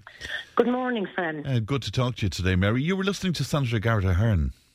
I was. Yeah. And, as Matty said this morning, he's not living on the real planet. I don't know who he spoke to in Tipperary, but anyone I have spoken to has agreed there has to be a cap. This has to stop because in more than one way it's getting completely out of hand. The misinformation, the downright lies, in fact, that are being posted on social media, something catastrophic is going to happen. And when you say something catastrophic, what do you mean by that, Mary? Well, if you look at, it was I actually watched the I can't remember the name of it now. It's a relatively new programme on RTE last night. Yes, that's Katie Hannon's new programme, isn't it? Yes, yeah. That's it. That's the one. And there was two girls in particular there, two coloured girls. I think they were actually born here. Mm-hmm. But that's neither here nor there. One of them was absolutely terrorised a few weeks ago waiting for the Luas, where she was egged, she and others, repeatedly. But the frightening thing about this, there were adults there. She was on her way home from college. There was adults there. The youngsters followed them onto the Luas and continued to do it. Nobody stepped in. And these were young girls of colour that were being harassed like this. Yes. And yes. Are you saying to me then that this kind of thing is growing because of the situation with the amount of people that we're having here? Is that it? It isn't necessarily the fault of the people that we have here. Of course. Yeah. Or that we're bringing in. It's the fault of the people who are using this for their own agenda. And that's the big problem, Mary, isn't it? And that is the huge problem. We saw it again yesterday with the bus outside in Clare. Yeah. And how many people believed that bus had X amount of men, basically, that were going to be living in Clare, undocumented. And these men were simply going to work, as they always would. I mean, there was no... Yeah. Exactly. And, you know, I mean, again, as I said, it's actually quite frightening. You have people coming out chanting, burn them out, do this. It's only a matter of time until something like that does actually happen. So what is the way around this, Mary, do you think? Well, for starters, when it comes to those protests, those particular protests now, where this kind of thing is being chanted and where there's banners, there is a new incitement to hatred law in this country. Why isn't it being policed? There was one person arrested last week. One. You see, I'd say that the Gardaí have to be very careful of that, because if they go into a situation that is hostile, it could become huge. I mean, it could really, really be a dreadful situation, you know? It could, but where do you draw the line then, Fran? I don't know. Because, you see, the problem there is that, OK, as you said, if they go in, it could become a huge situation. If they don't go in... Right. You think it's escalating anyway, do you? Oh, completely and totally. Absolutely and utterly. And it's funny because, again, watching that programme last night, it struck me, it's a little bit like Trump's America. The Irish have always, we've never admitted, you know, but the Irish have always been a bit racist. Always. Do you think so, Mary? I do. I do. What informs that? Why do you say that? No? I remember growing up even, you know, to see, actually, I think the first person of colour I would ever have seen would have been a doctor in the hospital in Cashel. And that's going back now. It's not today or yesterday, you know. Yeah. But even then, that and it was a man, because I remember distinctly, he was never referred to anything else than he is the nigger doctor. Oh, my God. You know, so we've always had it. A bit again like America, it disappeared for a while. Yeah. But it's coming out now because people think it's okay now, really, to a certain extent, because they see all this crap on social media. And is the lack of planning, the lack of vision, the lack of communication, is that playing into the hands of the far right who are making hay with this? You see, there again now, Fran, I'm not sure I even agree with that term, the far right, because that is one thing that I will say, that if you don't conform now, you're far right. Yeah, but there are genuine far-right elements here who, as you say, are whipping up racism. And if you have a bunch of young lads from a deprived area and stuff and you feed them full of this, they're going to go out there and react to it, Mary. They are, and this is the problem. And I wish to God I had the answers as to how it's going to be stopped, Fran. But somebody, and Matthew is right in the sense there's no debate around any of this. No. We're simply told... Now, I could be totally wrong on this. I don't think there's any law stating that we have to take in refugees to that extent. Well, it's claimed that we are obliged because of our membership of the EU, but I went about looking this up last week, and my reading of it, Mary, is that we can opt out of that if it's affecting our financial situation or if it's affecting our social situation here in the country. That's my understanding. That was my reading of it as well, Fran. I looked it up over the weekend because when Emma contacted me there coming up to the weekend, I had said to her, I'll actually do a little bit of looking up on this. Yeah. And yes, we can opt out. And for the life of me, I cannot understand why the government will not allow it to be debated, won't have a serious conversation around it. Right. And I don't want to put words in your mouth, Mary, but, I mean, do you think that maybe we should try and look after who we have here right now and put a cap on it? Is that what you think? That's what I've said before, Fran. You know, I am not at all saying that we shouldn't have helped these people. Yes. What I'm saying is that I don't think personally, and it's just my opinion, I don't think we can do it again. You know, we have to look after, as you said, what's here. Mind you, there is one thing now, and Matty mentioned that tent in Clare as well, that's not just a tent, Fran. That's Army standard. Yes. They may as well be in a hall, if you know what I mean. So, you know, just to clarify that. All right. It's still not acceptable. Okay, Mary, I must leave it there, but thank you so much for coming on with me this morning. Thank you, and good morning to you, Mary. Thank you very much indeed for that. Now, Tipperary singer Molly O'Connell returns to Glór Tíre and TJ Carr tonight, hoping to win the public vote that will send her into the main semi-final on I think it's next week, but let's find out from the lady herself because Molly O'Connell joins me. Molly, good morning to you. Good morning, Fran, and good morning all the listeners on Tip FM this morning. I hope you're all well. We're all good for sure, Molly. Tell me about tonight and how important it is, Molly. Well, tonight is where the 4 contestants from the elimination round, we'll call it, will go up against each other. So tonight, Fran, 3 will go home tonight, and then there's one, as they're calling it, the wild card, which will get into the semi-final next Tuesday night. So we'll be with the other 4 contestants who are safe.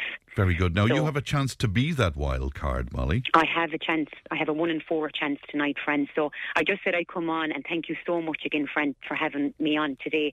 Just a little reminder to each and every one, tonight at 9:30, if you could tune in to TJ Carr, and just before that maybe just have downloaded your Glór Tíre app. Will you explain that to us, Molly, so that people can be ready to vote for you tonight? Perfect. So you just go into your Play Store. So everyone that has a smartphone, you have a Play Store. So pop in there and put in Glór Tíre, which is under GLORTIRE, and then it'll come up, and then you'll just have to pop in a few little things. They'll ask you maybe an email and a couple of things just to register the account. And when you come into that, you will see all the contestants. You'll see all the ones who are safe, has safe beside it, and then you'll have vote. Now, a lot of people said to me, why isn't it opened already today? But it won't until this evening. It'll go live at 9:30.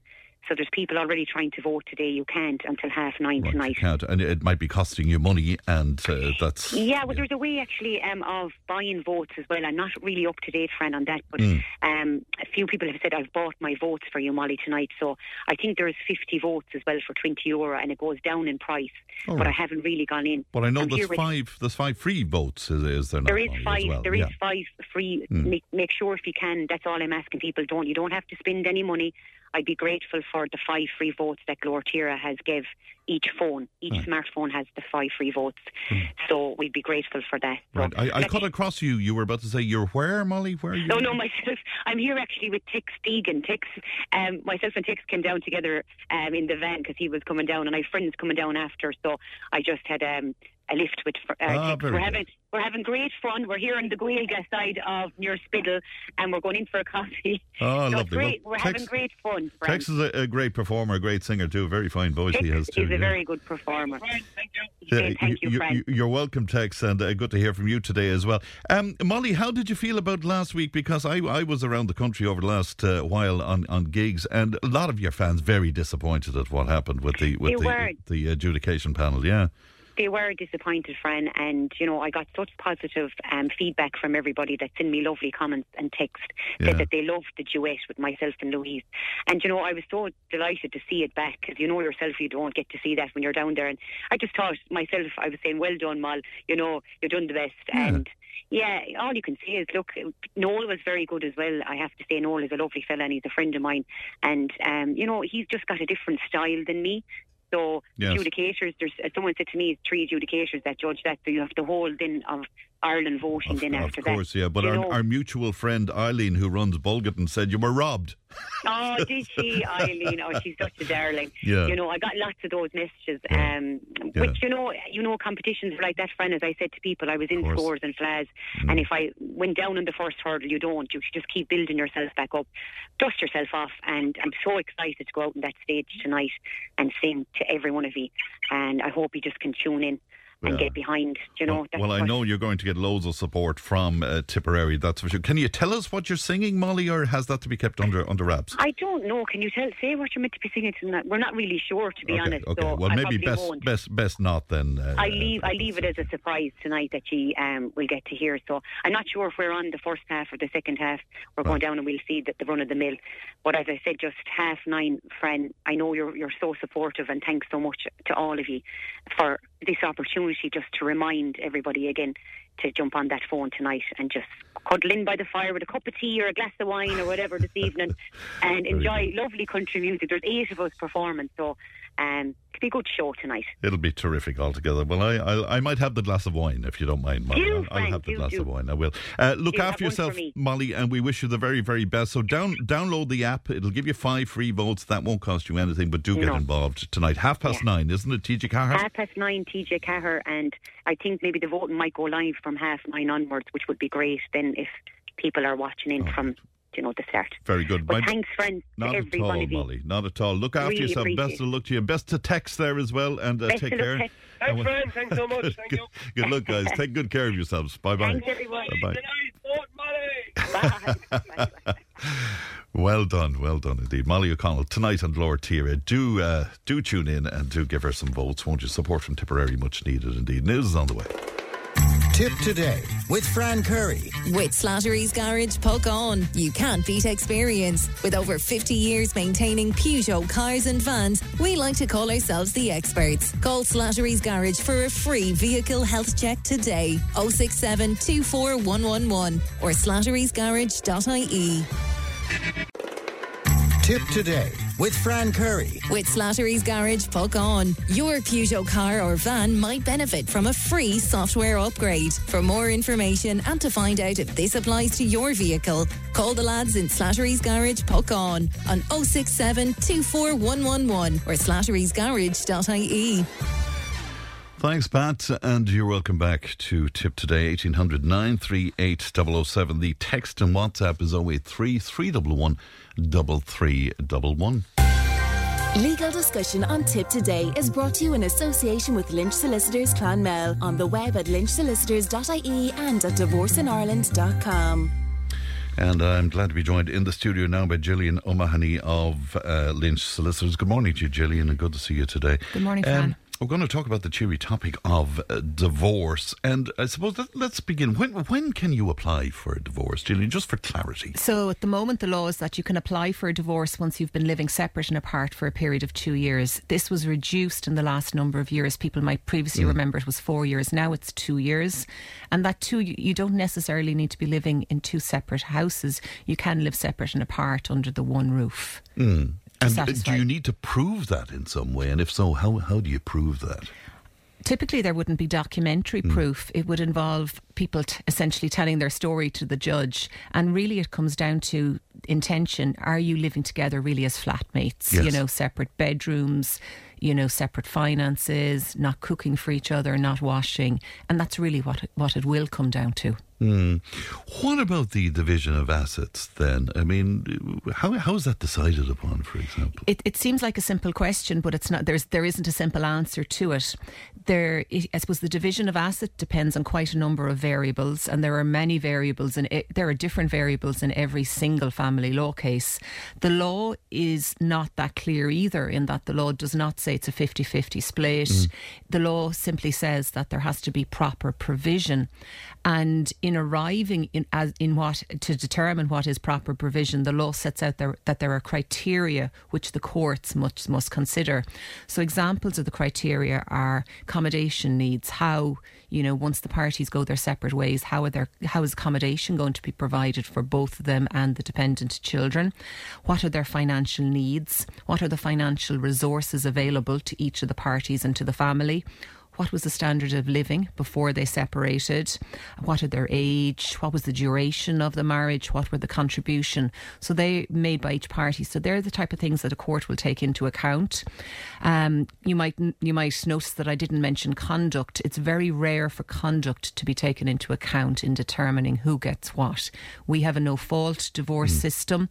Conduct can be taken into account if the conduct is gross and obvious. So if it's so bad that it would be unjust not to take it into account. Domestic violence, I guess. It depends on the extent of it. For example, affairs are not taken into account. Unlike the American system, yes, I guess. absolutely. We have a no-fault system. Okay, so infidelity does not play a part in this in some way.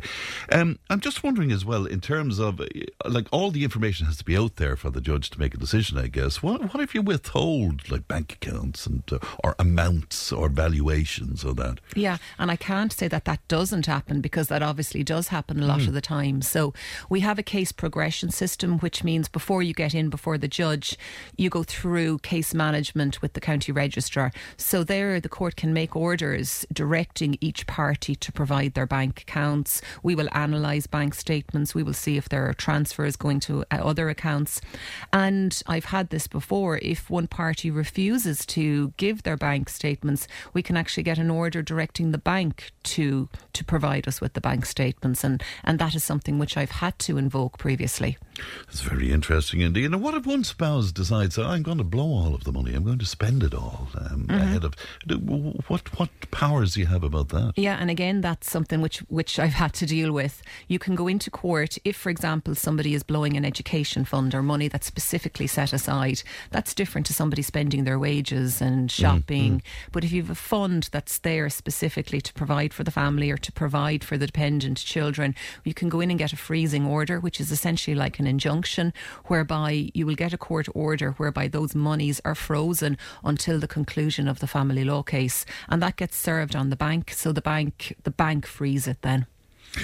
What happens with the family home has to be the big one, Gillian, I suppose. And, in a divorce situation with children involved, is it always the person who has the children will get the family home? Is that the way it works? No, not necessarily. It comes down to proper provision. And if you look at accommodation, both parties will have accommodation needs, as will the children. So in some situations, for example, the family home, there may be sufficient equity in it that it can be sold and both parties can be rehoused in proper accommodation, and if that can be done, that can be done.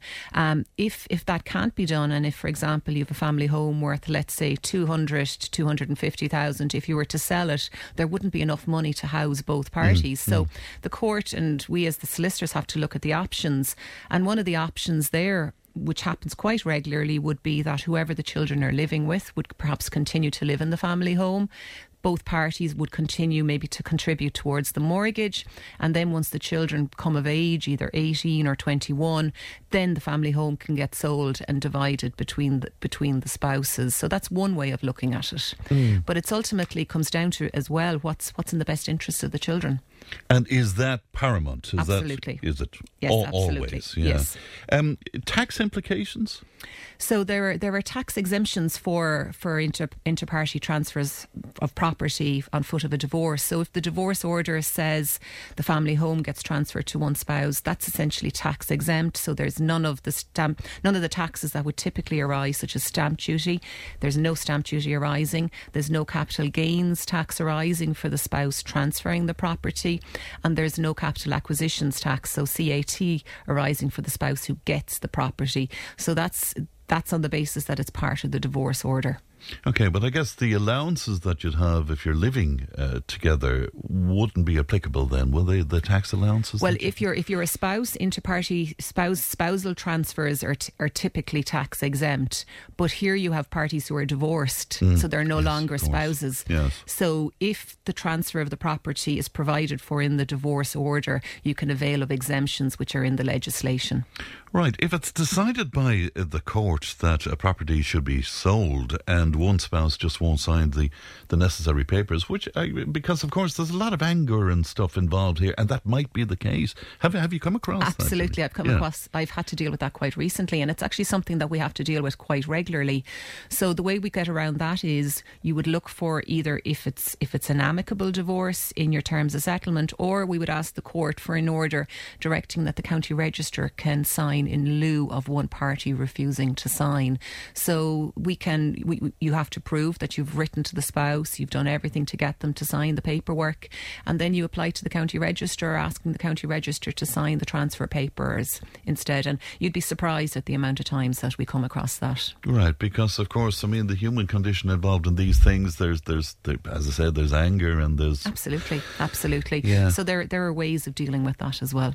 Can you do a faster... I mean, if both parties are in agreement and amicable about it, can you fast track it in some way? Oh yes, absolutely. So you can issue your consent. You still have to go to court. So if everything's agreed and everything's amicable, you still have to go to court, because it's only the court can give you a divorce. The court has to essentially pronounce you divorced. The court has to still, even if it's a consent divorce, the court still has to ensure that there's proper provision. The court has to be satisfied, that both parties know what they're doing. There's been full disclosure. But you can issue consent divorce proceedings, and you can ask for the court to list it at an early date. So that whole process from beginning to end can just take a short number of months, and it's far cheaper as well. It's interesting because we were talking earlier on to a gentleman, a supervisor on the Mail Advice Line, and it came up again. It's come up on the show in the past as well, that there is that perception, Gillian, that men do worse out of legal situations that involve kids, for example, or separations or divorce and stuff. Is that your experience? No, I suppose ultimately it's the court has to decide on what's proper provisions. So the court has to decide what is proper for both parties. So the court does not necessarily have to provide more for the male or more for the female. But I suppose in the context of perhaps guardianship, the mother, if the parties are not married, the mother is an automatic guardian, whereas the father in an unmarried situation is not an automatic guardian unless they've lived together for a requisite period. So I suppose that is one thing where certainly perhaps fathers are on the back foot, because they may have to go and look for guardianship if they're not married or they haven't lived together. And with guardianship come certain rights, such as the right to be involved in education, the right to make decisions on generally the child's upbringing. So I suppose that could be one angle where the gentleman was speaking about. I'd love to know your opinion. I mean, you speak about the American situation where conduct is taken into account, and that's not the case here. Do you think we're the better for that? Absolutely, because when you're coming before the court isn't, parties are not getting into the witness box, thrashing out what happened. It's essentially down to the finances, and at the end of the day, if there are children, people have to move forward. They're still going to have to parent those children. They're still going to have to attend communions, confirmations, graduations, weddings, and all of that. So it's in nobody's best interests to be airing all of that. If when it's of no relevance in our system. All right, very interesting indeed. Gillian, it's always good to see you. Thanks very much indeed. Gillian O'Mahony there of Lynch Solicitors in Clonmel. It's coming up on 16 past 11. Tip FM's Tip Today with Fran Curry. In association with Slattery's of Puckane, Tipperary's main Peugeot dealer. Slattery's Garage Puckane, the name you can trust for over 50 years in the Premier County. Slattery'sGarage.ie. Tip FM's Tip Today with Fran Curry. In association with Slattery's of Puckane, Tipperary's main Peugeot dealer. Slattery's Garage Puckane, the name you can trust for over 50 years in the Premier County. Slattery'sGarage.ie. And you're very welcome back to Tip Today, 1800 938 007. The text and WhatsApp is 083 311 3311. Good news that John Darmody has been found safe and well And thanks for all the messages and everybody who searched, and that's from the family there. So some good news there. All right, Friends of Bridgewater House in Clofty, Rural Day Service and the Sure Drop and Mill are hosting a Valentine's Disco for all family and friends of any special needs child of any age. It's happening this coming Sunday, and one of our regular contributors is George Hogg, one of the organisers, and he joins me now. George, good morning to you. Good morning, Brian. Thanks for having me on. Yeah. I know a lot of people say, oh, Jesus, don't say to him again. We're always delighted to chat to you, George, because your heart is certainly in the right place. Tell me what's happening on Sunday, George. We have our Valentine Disco on next Sunday from 4 o'clock to 7 o'clock above in Hillview. Mm-hmm. But Billy Bop is doing he will be the disco man. They're doing all the music and that. Now, as you know, we run these for every 8 or 10 weeks, these discos. Yes. I'm lucky to probably sometimes they only get about 10 or 12 people turn up to them. And it's the families that I blame that don't bring their children out to these discos. Because we are parents with children with special needs that run these discos. And and it's just to try and get children out to enjoy themselves and just to have a bit of a laugh. Now, I know these discos mightn't be like discos that they will go to in some of the hotels and all that, but our discos are special discos to us and to the children and the boys and girls that turn up to them. And I presume that any of the boys and girls that go, they have a great time, George. They really enjoy it. They have a great time, that they do. And parents can sit down and have a drink of coffee or tea or maybe a drink above in Hillview. But the kids have a ball. That's the only way to describe it. A ball. You were very disappointed recently. One of the get-togethers, it was a particularly low turnout, wasn't it? That was the Christmas one. Yeah. Seven turned up for the Christmas disco. Oh, Lord. Yeah. And I know that is... Well, most of the discos, I'd be there with them and I'd be blackguarding with them and laughing with them. But when they're gone, I will be disappointed every time we have a disco that so few turned up, and why parents don't bring their children out. Right. And even ordinary children, some friends of children with special needs, they could come and join in with them, because they're not going to pick up what these kids have.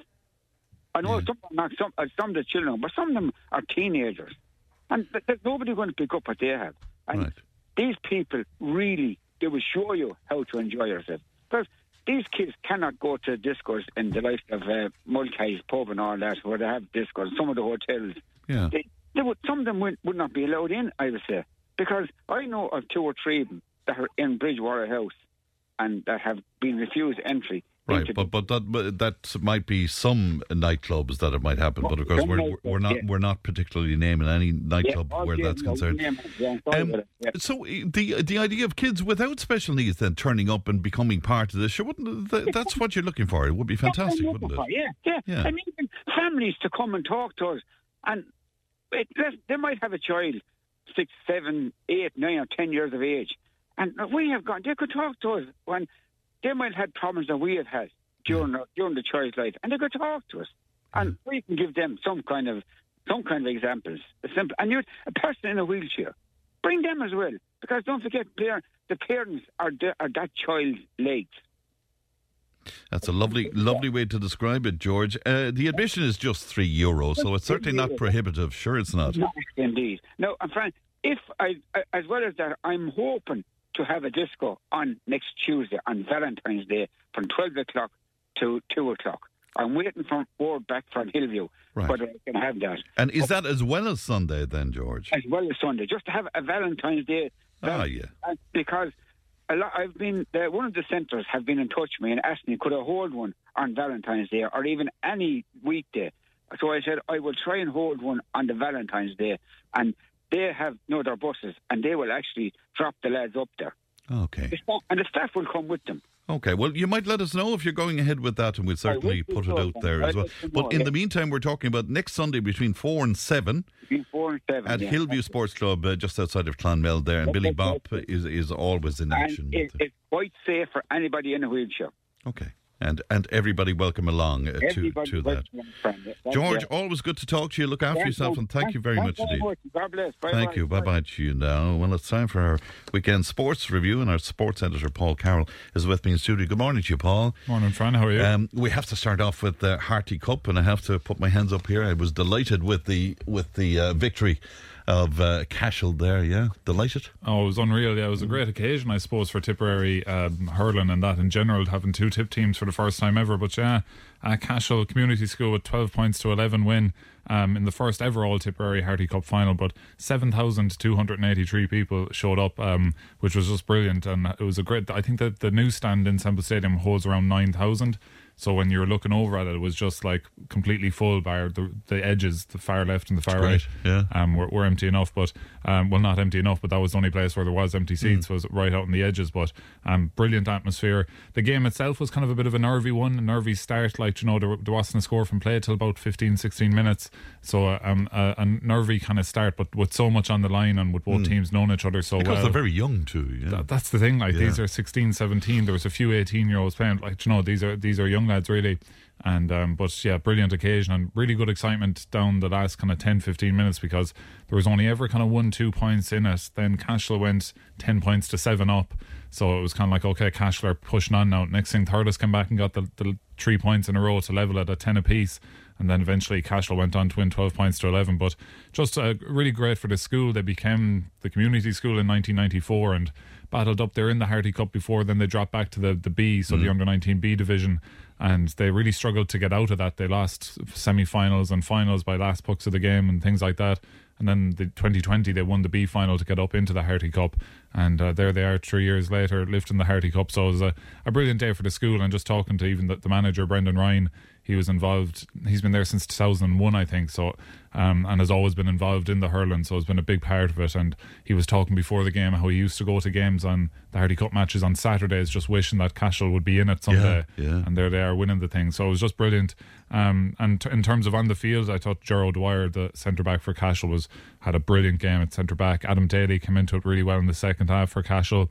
For Thurles, Tommy Maher, their captain, was probably the best of their performances. They probably feel like they probably maybe underperformed a bit, but like even at that, they only lost by a point, and they're a young kind of side as well. With plenty of great hurlers on that team. So just all around, it was a great day, great occasion. Two Tipperary teams, and how historic is that, Paul? First time the competition started in 1918, and you know, I'd imagine the early periods would have been kind of dominated by the boarding schools, the Flannans and those kind of places. But yeah, first time ever, all two Tipperary schools in the final, which was massive. And the last time a Tip team won was 2017, Our Ladies Templemore, and that team, I was looking at it the other day.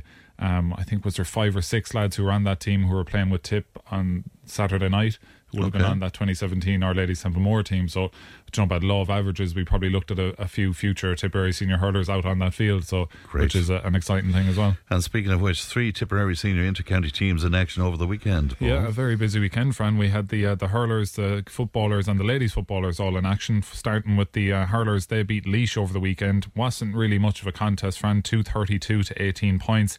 It was over pretty quickly in the first half. Tip completely dominant. Goals came from Seamus Kennedy in the first half, and substitute Jake Morris come on.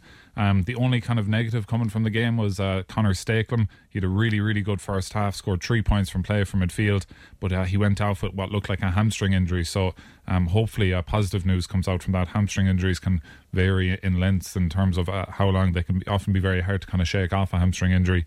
So hopefully it's nothing too serious. But that was probably the only kind of negative. But there was really good league debuts. Johnny Ryan of Arravale Rovers made his league debut, as did Gerard O'Connor. He scored, I think, was at 11 or 12 points in his debut. He was on the freeze, and I think I only remember him missing one.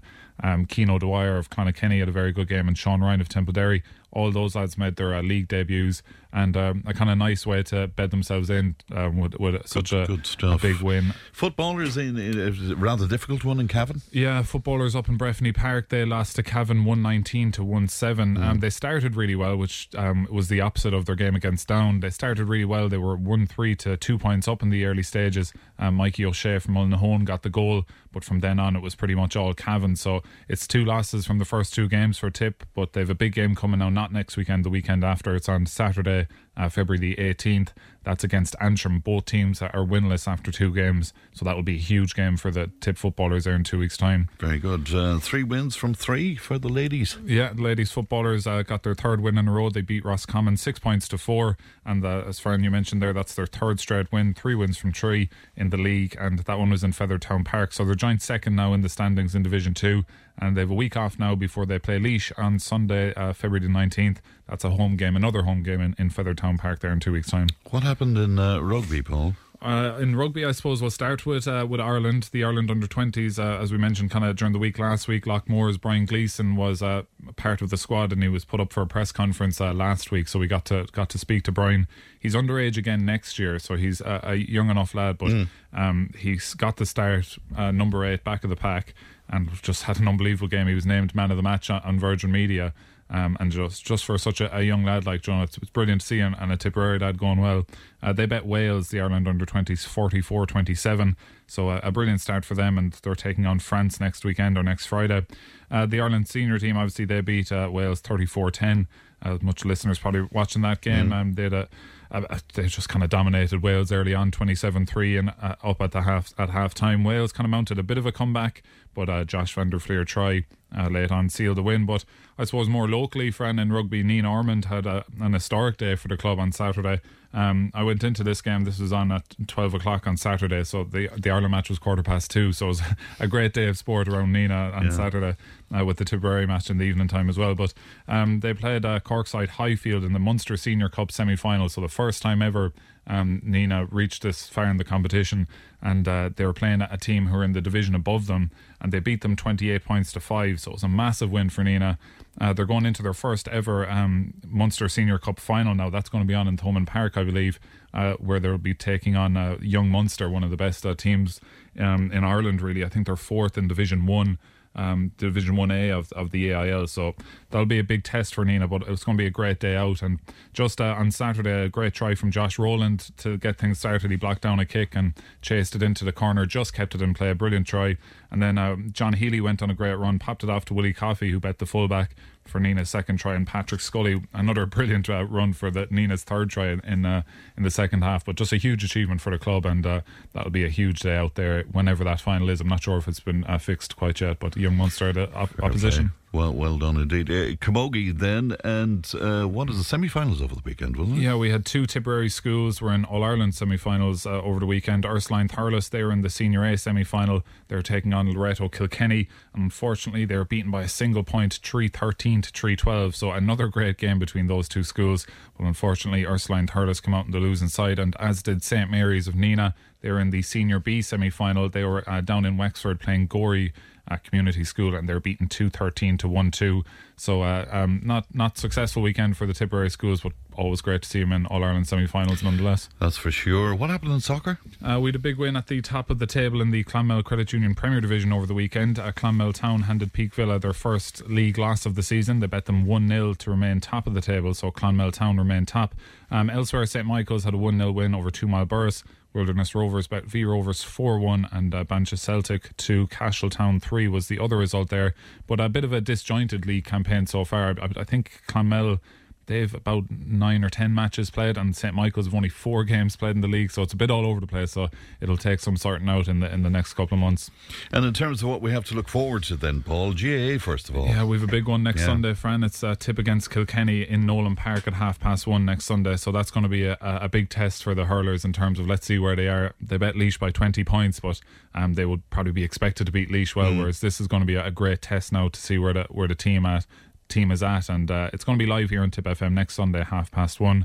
Tip versus Kilkenny. Elsewhere next weekend, St Michael's, as I mentioned, they won't be playing a league game next weekend because they're in the FAI Junior Cup 6th round, so the last 16 of the competition. They're at home to Waterford side Hibernians at 2 p.m, so that's going to be a huge day for St Michael's as they look to try and get into a quarter-final. Horse racing back on Thursday as well. Horse racing in Thurles on Thursday, Fran. Yeah, we have a 7-race card starting there at 1:30, and I suppose the last thing to keep an eye on over the week in Tipperary is darts, Fran. We've Dylan Slevin, as we mentioned last month. He won his PDC Tour card. Well, he has his first professional event next weekend. I think it's over in Barnsley, so it's the opening round of the Players' Championship. So Dylan Slevin will be keeping an eye on how he gets on.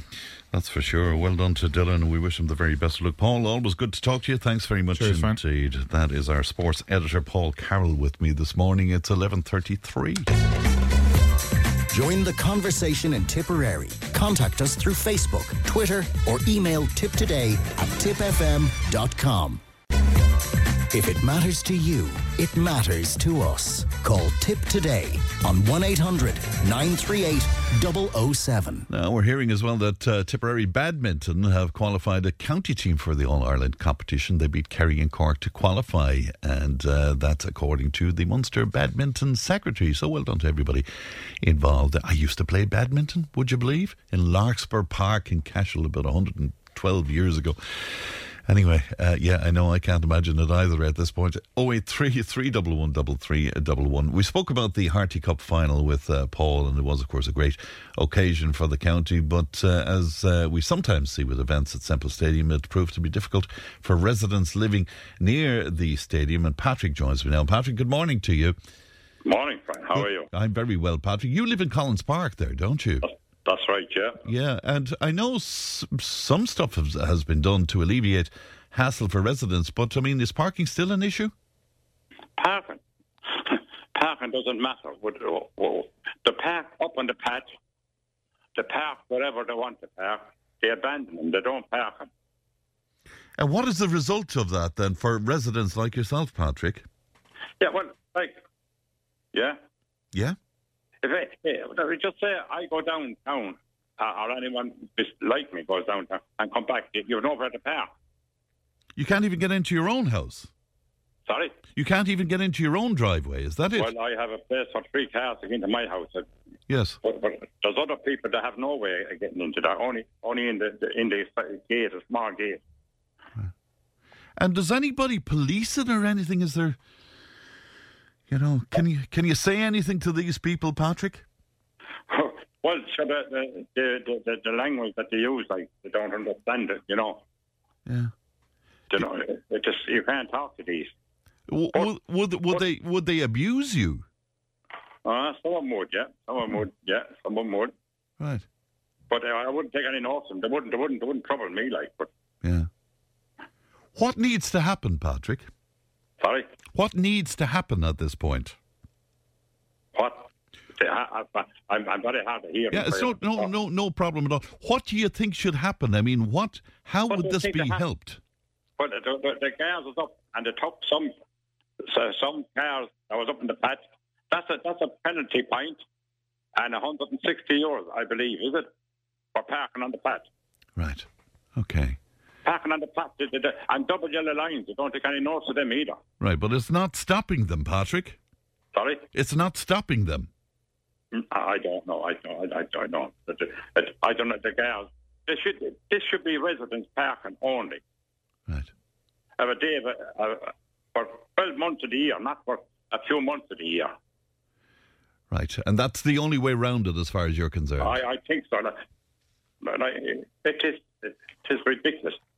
All right. Well, Patrick, we wish you well, and thank you indeed for talking to us today. But it's an ongoing problem, and we've been dealing with it on this programme for many, many years indeed. Now, we spoke earlier on about the rise in protests against us housing and looking after refugees. Well, Pat feels that the fact that people are protesting at all shows that they've been let down politically, and joins me now. Pat, good morning to you. Morning, sir. And great to talk to you today, Pat. Is that what it's about as far as you're concerned? It is about, and people are saying that there's not consultation, the whole lot. What I'm highlighting is we need to give our politicians advice, okay? Because people even protesting outside the door, or people, as you saw, blocking the whole streets in Dublin with tractors and with taxis or whatever. They're coming in, bothering and affecting businesses that are going on within these cities. So, I believe that these protests is people, when they get to the stage of protest, and I know they're being encouraged to protest by their politicians, and what their politicians are saying indirectly is like, I have no say in this. I'd love to have a say. I'd love to represent you, but unfortunately, I do not have that key. So the only option is open to you now is go up and block the capital city and disrupt as much as you can, and with a bit of luck, you might get what you want. It's the wrong way of going about things. Well, yeah, even though by comparison to other countries, and I always mention the French when I talk about this, we're not great to protest, and in fact, protest is relatively rare in this country. Yeah, and like they talked about the water, they said it was successful. I don't think that's done and dusted. I believe this will crop up at other stages. So, do you think so? Yeah, I do believe it, because, as I said, these protests are basically saying, look, the people are wound up to the last with this. We need to back off, but we'll address it at a later stage. And that's what's happening there. Like, unfortunately, this country, we need to, and I said this before on your show, we need to start looking at the whole political system in this country, a political system that works.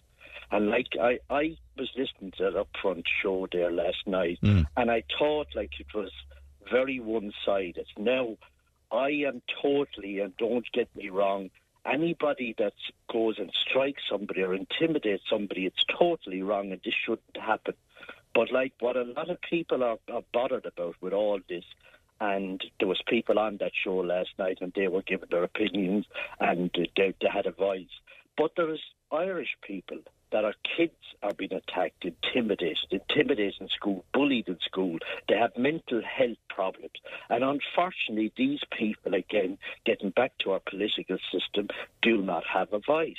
So, like, what worries me about all this and the influx of all the people coming in here is all these people will have a voice, but the people, the Irish people that are electing politicians that are supposed to represent them politically and represent the concerns. Like, what alarms me is even with that stuff with CAMS and the amount of young children. Yeah. And like, when you be on about these protests in the far left and the far right, different people will get alarmed in certain ways. And this happened at the last election. There was a certain TD, and he was abused by somebody. And the person in the shop said, geez, that person has left themselves down. And I said, hold on a minute. I said, you don't know the circumstance of that person. I said, that person could have a very sick child that cannot get care for it. So that person... So it's frustration is what you're saying. Is more frustrated and more charged. And that frustration and charge comes out differently. And as I said at the start of this, I cannot understand how people would protest outside and intimidate people that have come here from Waterford. It's totally wrong. Right, but did you not answer your own question about that? I mean, is it not symbolic of the frustration that's out there, Pat? You know, that they might feel the only way is to get out on the streets, and then you have other unsavoury elements taking advantage of that and infiltrating the unsavoury elements, unfortunately, are getting the limelight in this, and they shouldn't be allowed. And as I said, this is where the guards and the whole lot should be kicking in. They should be taken out. Do you agree with Matty McGrath, though, who spoke to me earlier on, and he said, you know, there hasn't been debate. Debate is not allowed to happen. Yeah, but this is what I'm saying about the political. The political system there should be debate with Matty. There should be debate even in Lismore. And as I said, even that hotel, and what alarmed me with that hotel was they gave this simple thing. Sure, the hotel is closed for 5 years. Sure, what's the heck? Like, that town. Now, what a lot of people don't realise with a small place like Lismore, right? You have kids that have the comfort of walking safely back and forth to school. They know everyone in the community.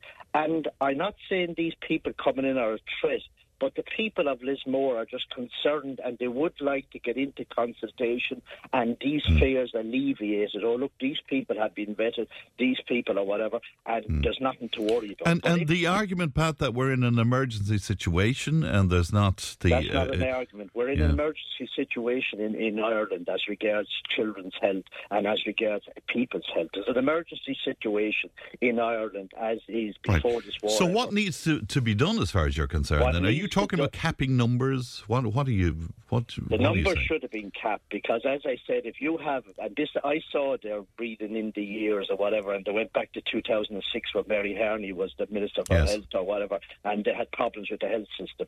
So there are problems with the last 20 years with the health system, and as I said the last time I was on, it's not been addressed. Now, if you bring in another 80,000 people, is the health system going to get better? It's not, because you're still dealing with the same element. Right. You're still dealing with a system that's flawed in so many ways. Right, and you have to add housing to that and education to that and all of the other issues as well. And like you look at even the small area, you know, that people are living in small villages, and I said this before the show, even when the people were in Roscommon were complaining about a direct provision centre. They were saying there's only one little doctor there. Now, in most small villages, I don't know the system, but I'd say you probably get in to see the doctor that day or maybe the next day. But if you put 100 or 200 people into that small village, that doctor becomes 2-3 weeks away. So, and even creches and even schools, and when I hear the government saying we're under pressure and this is under pressure, they're causing this themselves. And can I ask you, just briefly, because I have another item to do, Pat, but can I ask you, what do you make of the note? And I put this to Senator Ahern as well. I mean, it seems that the majority of people, up to 60%, believe in the notion of a cap, but that sort of democratic thinking is being ignored. There should have been a cap day one, and I said it on your show, don't make a political football out of this. They've made a World Cup out of this. And as I said, unfortunately, there's certain people running the power in this country, and certain people are gaining out of this. I believe deep down that this war could have been prevented, but this war is benefiting certain people in financial. If you have a rundown hotel or a rundown business, this is booming now because of this. So there's something like that in it. But as I said, this war should never have started. If we had competent politicians negotiating at that table, this war should never ever have started. All right, and of course that's a whole other discussion, Pat, but many people I'm sure would agree with you. Good to talk to you today as always, Pat, and thank you very much indeed for that. Now it's time for our text slot. This week we're discussing audiobooks, an Amazon subscription service offering a huge variety of auditory entertainment, all wrapped up in an affordable subscription package. And Niall Kitson of Tech Central joins me now. Niall, good morning to you. Morning. I suppose the big question is, is this overtaking us buying a humble book? Well, the thing with audiobooks is that there's definitely a place for them. I mean, I'm still a little bit of a stuckist. I do like to have something in my hands that I can read and flip the pages up. But for a lot of friends of mine, they drive an awful lot. It's just not practical to have a regular book. So they have turned to audiobooks sort of en masse in some cases where people have forsaken regular books completely. There's actually nothing wrong with that. I mean, audiobooks have been with us since the year dot, really. However, the big player in the game that we're looking at today is Audible, which has been with us since 1995, actually. It's been around for quite a while. I didn't realise that, yeah. Again, it was just sort of a niche player. Maybe it didn't sort of... maybe it grew up with the medium to a certain extent. However, in 2008, it was bought by Amazon for $300 million. And this just gives you an idea of sort of the scope and the scale at which Amazon was looking at audiobooks and going, you know what, we're doing really well with physical copies here. Imagine what we'd be able to do if we were to create our own ecosystem. And not entirely dissimilar to what Apple do with iTunes and music.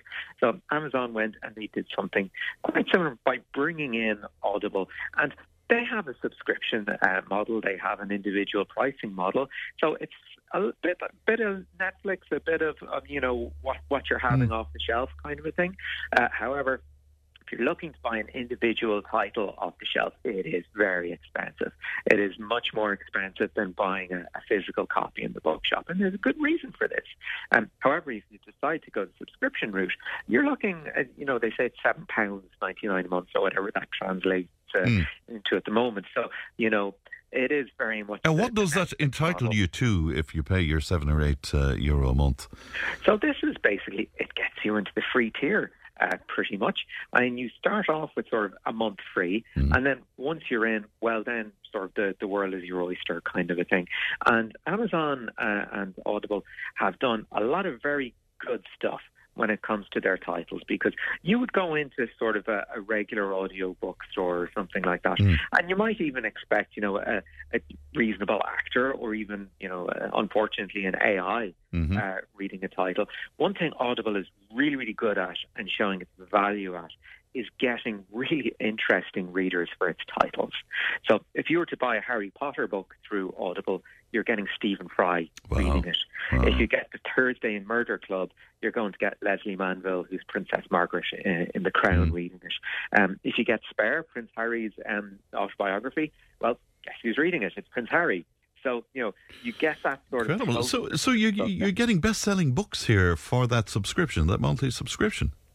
Certainly are. And, some of them, when you delve into sort of the classics, if you will, you do get sort of good Hollywood people still getting involved in this. I mean, my favourite is probably, if you like The Godfather, you've got Joe Mantegna reading it.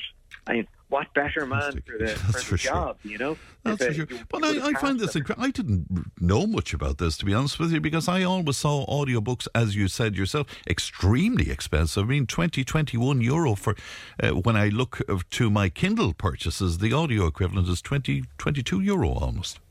Absolutely. And the quality of reading, I'm sure it's fine, but it's not quite at the level that you'll get with Audible, and that's very much the hook to bring you in.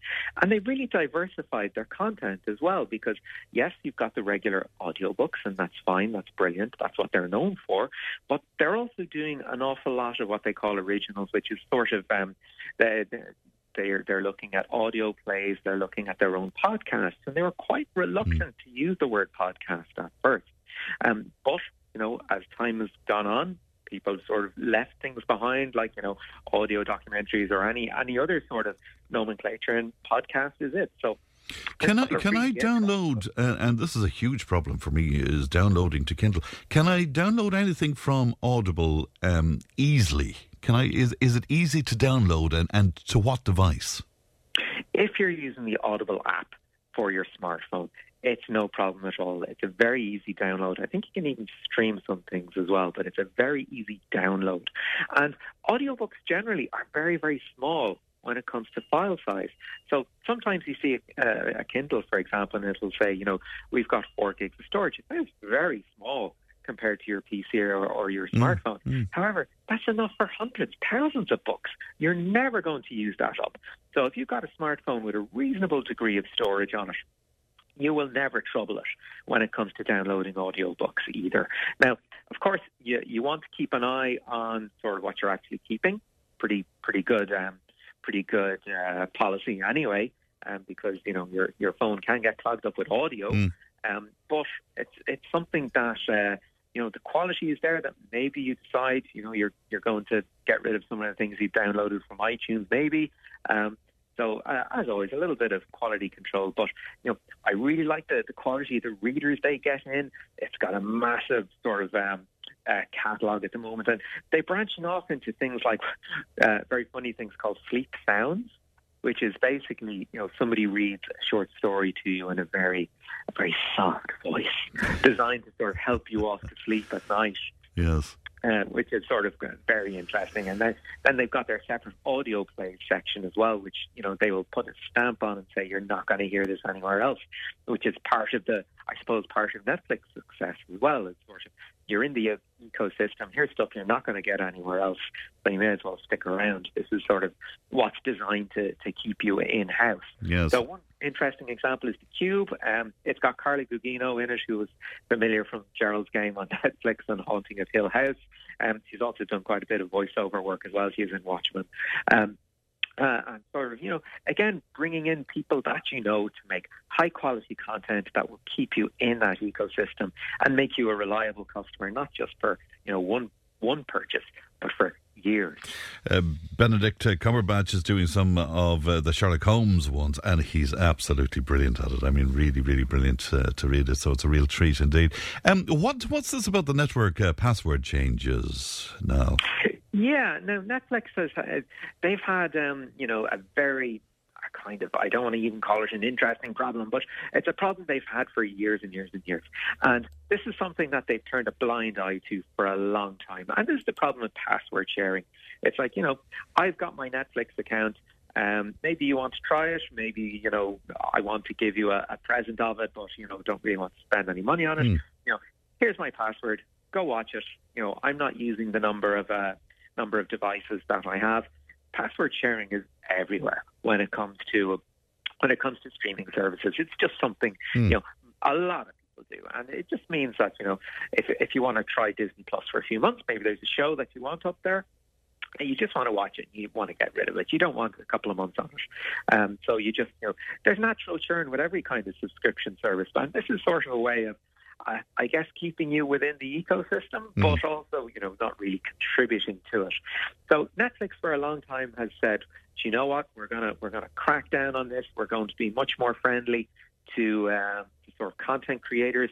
This also means more money in for us, so we can start making either making more content or plugging some of the holes in our finances that we're starting to see occur, because they're experiencing a bit of a COVID slump when it comes to our subscriber numbers at the moment, with people going back to work.